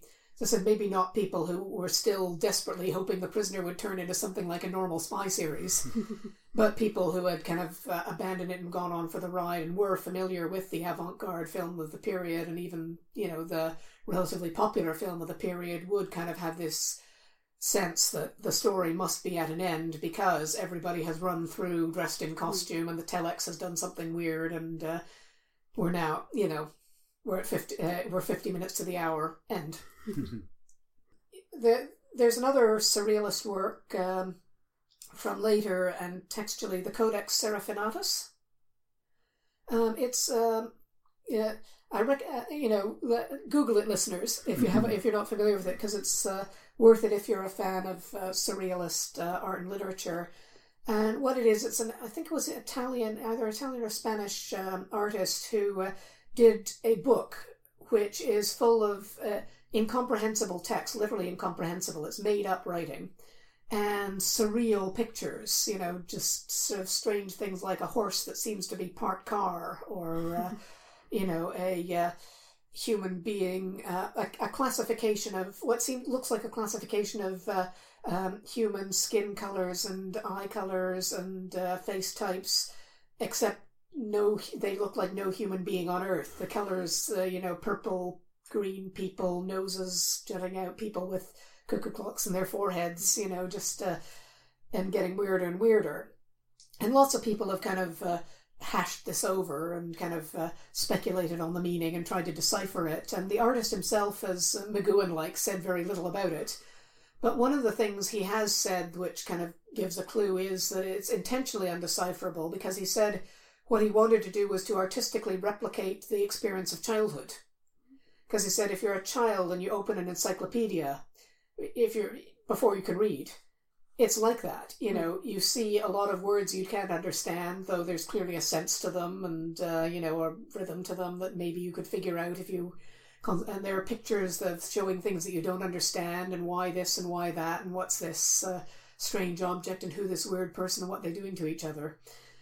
So if you're talking about, the surrealist aspect being a part of childhood, then there's that as well. Maybe it's just kind of the adult world viewed from a child's unknowing, unthinking, and kind of all-accepting perspective. So, thanks, Fiona, for joining us. It's been great talking to you about Dance of the Dead. Thank you. And not Day of the Dead. Yes. Sorry, you're going to be doing that too now, aren't you? Yes. I'm now just imagining Dance of the Dead as being the film that Romero never made by zombies. Thanks again for joining us. It's been a pleasure. My pleasure too. Thank you very much. Information. Big thanks again to Fiona for joining us. It was absolutely fabulous talking to her all about this episode. And if you want to hear more from Fiona, you can find our previous chat with her in our 50th anniversary episodes from last September. But up next, we've got our usual roundup from Rick Davey of the Unmutual website, with the news roundup of everything that's happening in the world of The Prisoner. This is Rick Davey of the Unmutual website at www.theunmutual.co.uk with all the latest news from the world of The Prisoner. In 1990, journalist Howard Foy conducted the last in-depth interview regarding The Prisoner, which Patrick McGoohan would conduct. And in June of this year, the interview will be released on CD for the first time. Lasting 45 minutes, the disc is available for pre-order at a discount from www.coitmedia.co.uk, with information and links on the Unmutual website. In other CD news, the soundtrack to the 1980s dinosaur movie Baby, Secret of the Lost Legend, which starred Patrick McGoohan, has been re-released. Folk interested in the new The Prisoner trading card set from Unstoppable Cards can get 15% off with a special offer code. Order from the Unstoppable site using the code UNMUTUAL18, UNMUTUAL18, and buyers will receive 15% off, plus an exclusive Unmutual website promotional card, unavailable elsewhere. There's been a change of guest for September's The Eternal Village event in Seattle, taking place on September the 9th. Jane Merrow will now not be attending, with Annette Andre now confirmed as the main guest star for the event. And finally, fans of Nicholas Briggs will want to check out a recent episode of The Benji and Nick Show, co-presented by Nick and Benji Clifford of Big Finish, the subject matter of which was the Prisoner episode The Chimes of Big Ben. The episode also includes a chance to win 2 tickets to the forthcoming June Not a Number event at Elstree Studios. Join me again on the next Tally Ho podcast for all the latest news from the world of The Prisoner. Be seeing you. Many thanks, Rick, for your news update. We look forward to them every couple of weeks. And also, it's getting very close now, but I think in June 23rd, there's going to be the really exciting Not a Number event, which is taking place at Elstree. So we'll be going to that, and we wonder if we'll be seeing any of you there as well, which will be a celebration of Patrick McGoohan, not just in The Prisoner, but from a career perspective as well, in what would have been his 90th year. So if you want to get in touch with us about this episode or anything else you feel like, really. You can find us on Twitter at TFCAA, on Facebook, the group is Time for Cake Snail, or on our website, which is timeforcakesnail.com. So do drop us a line, let us know what you think about the episodes. We'd really love to hear from you, and if you do have 5 minutes, please do also consider leaving us a review on iTunes or wherever you get your podcast from, because it really does help. So that's it for our episode this time. Please join us again in a couple of weeks when we'll be discussing the episode Checkmate. But for now, from the Tally Ho podcast, be seeing you.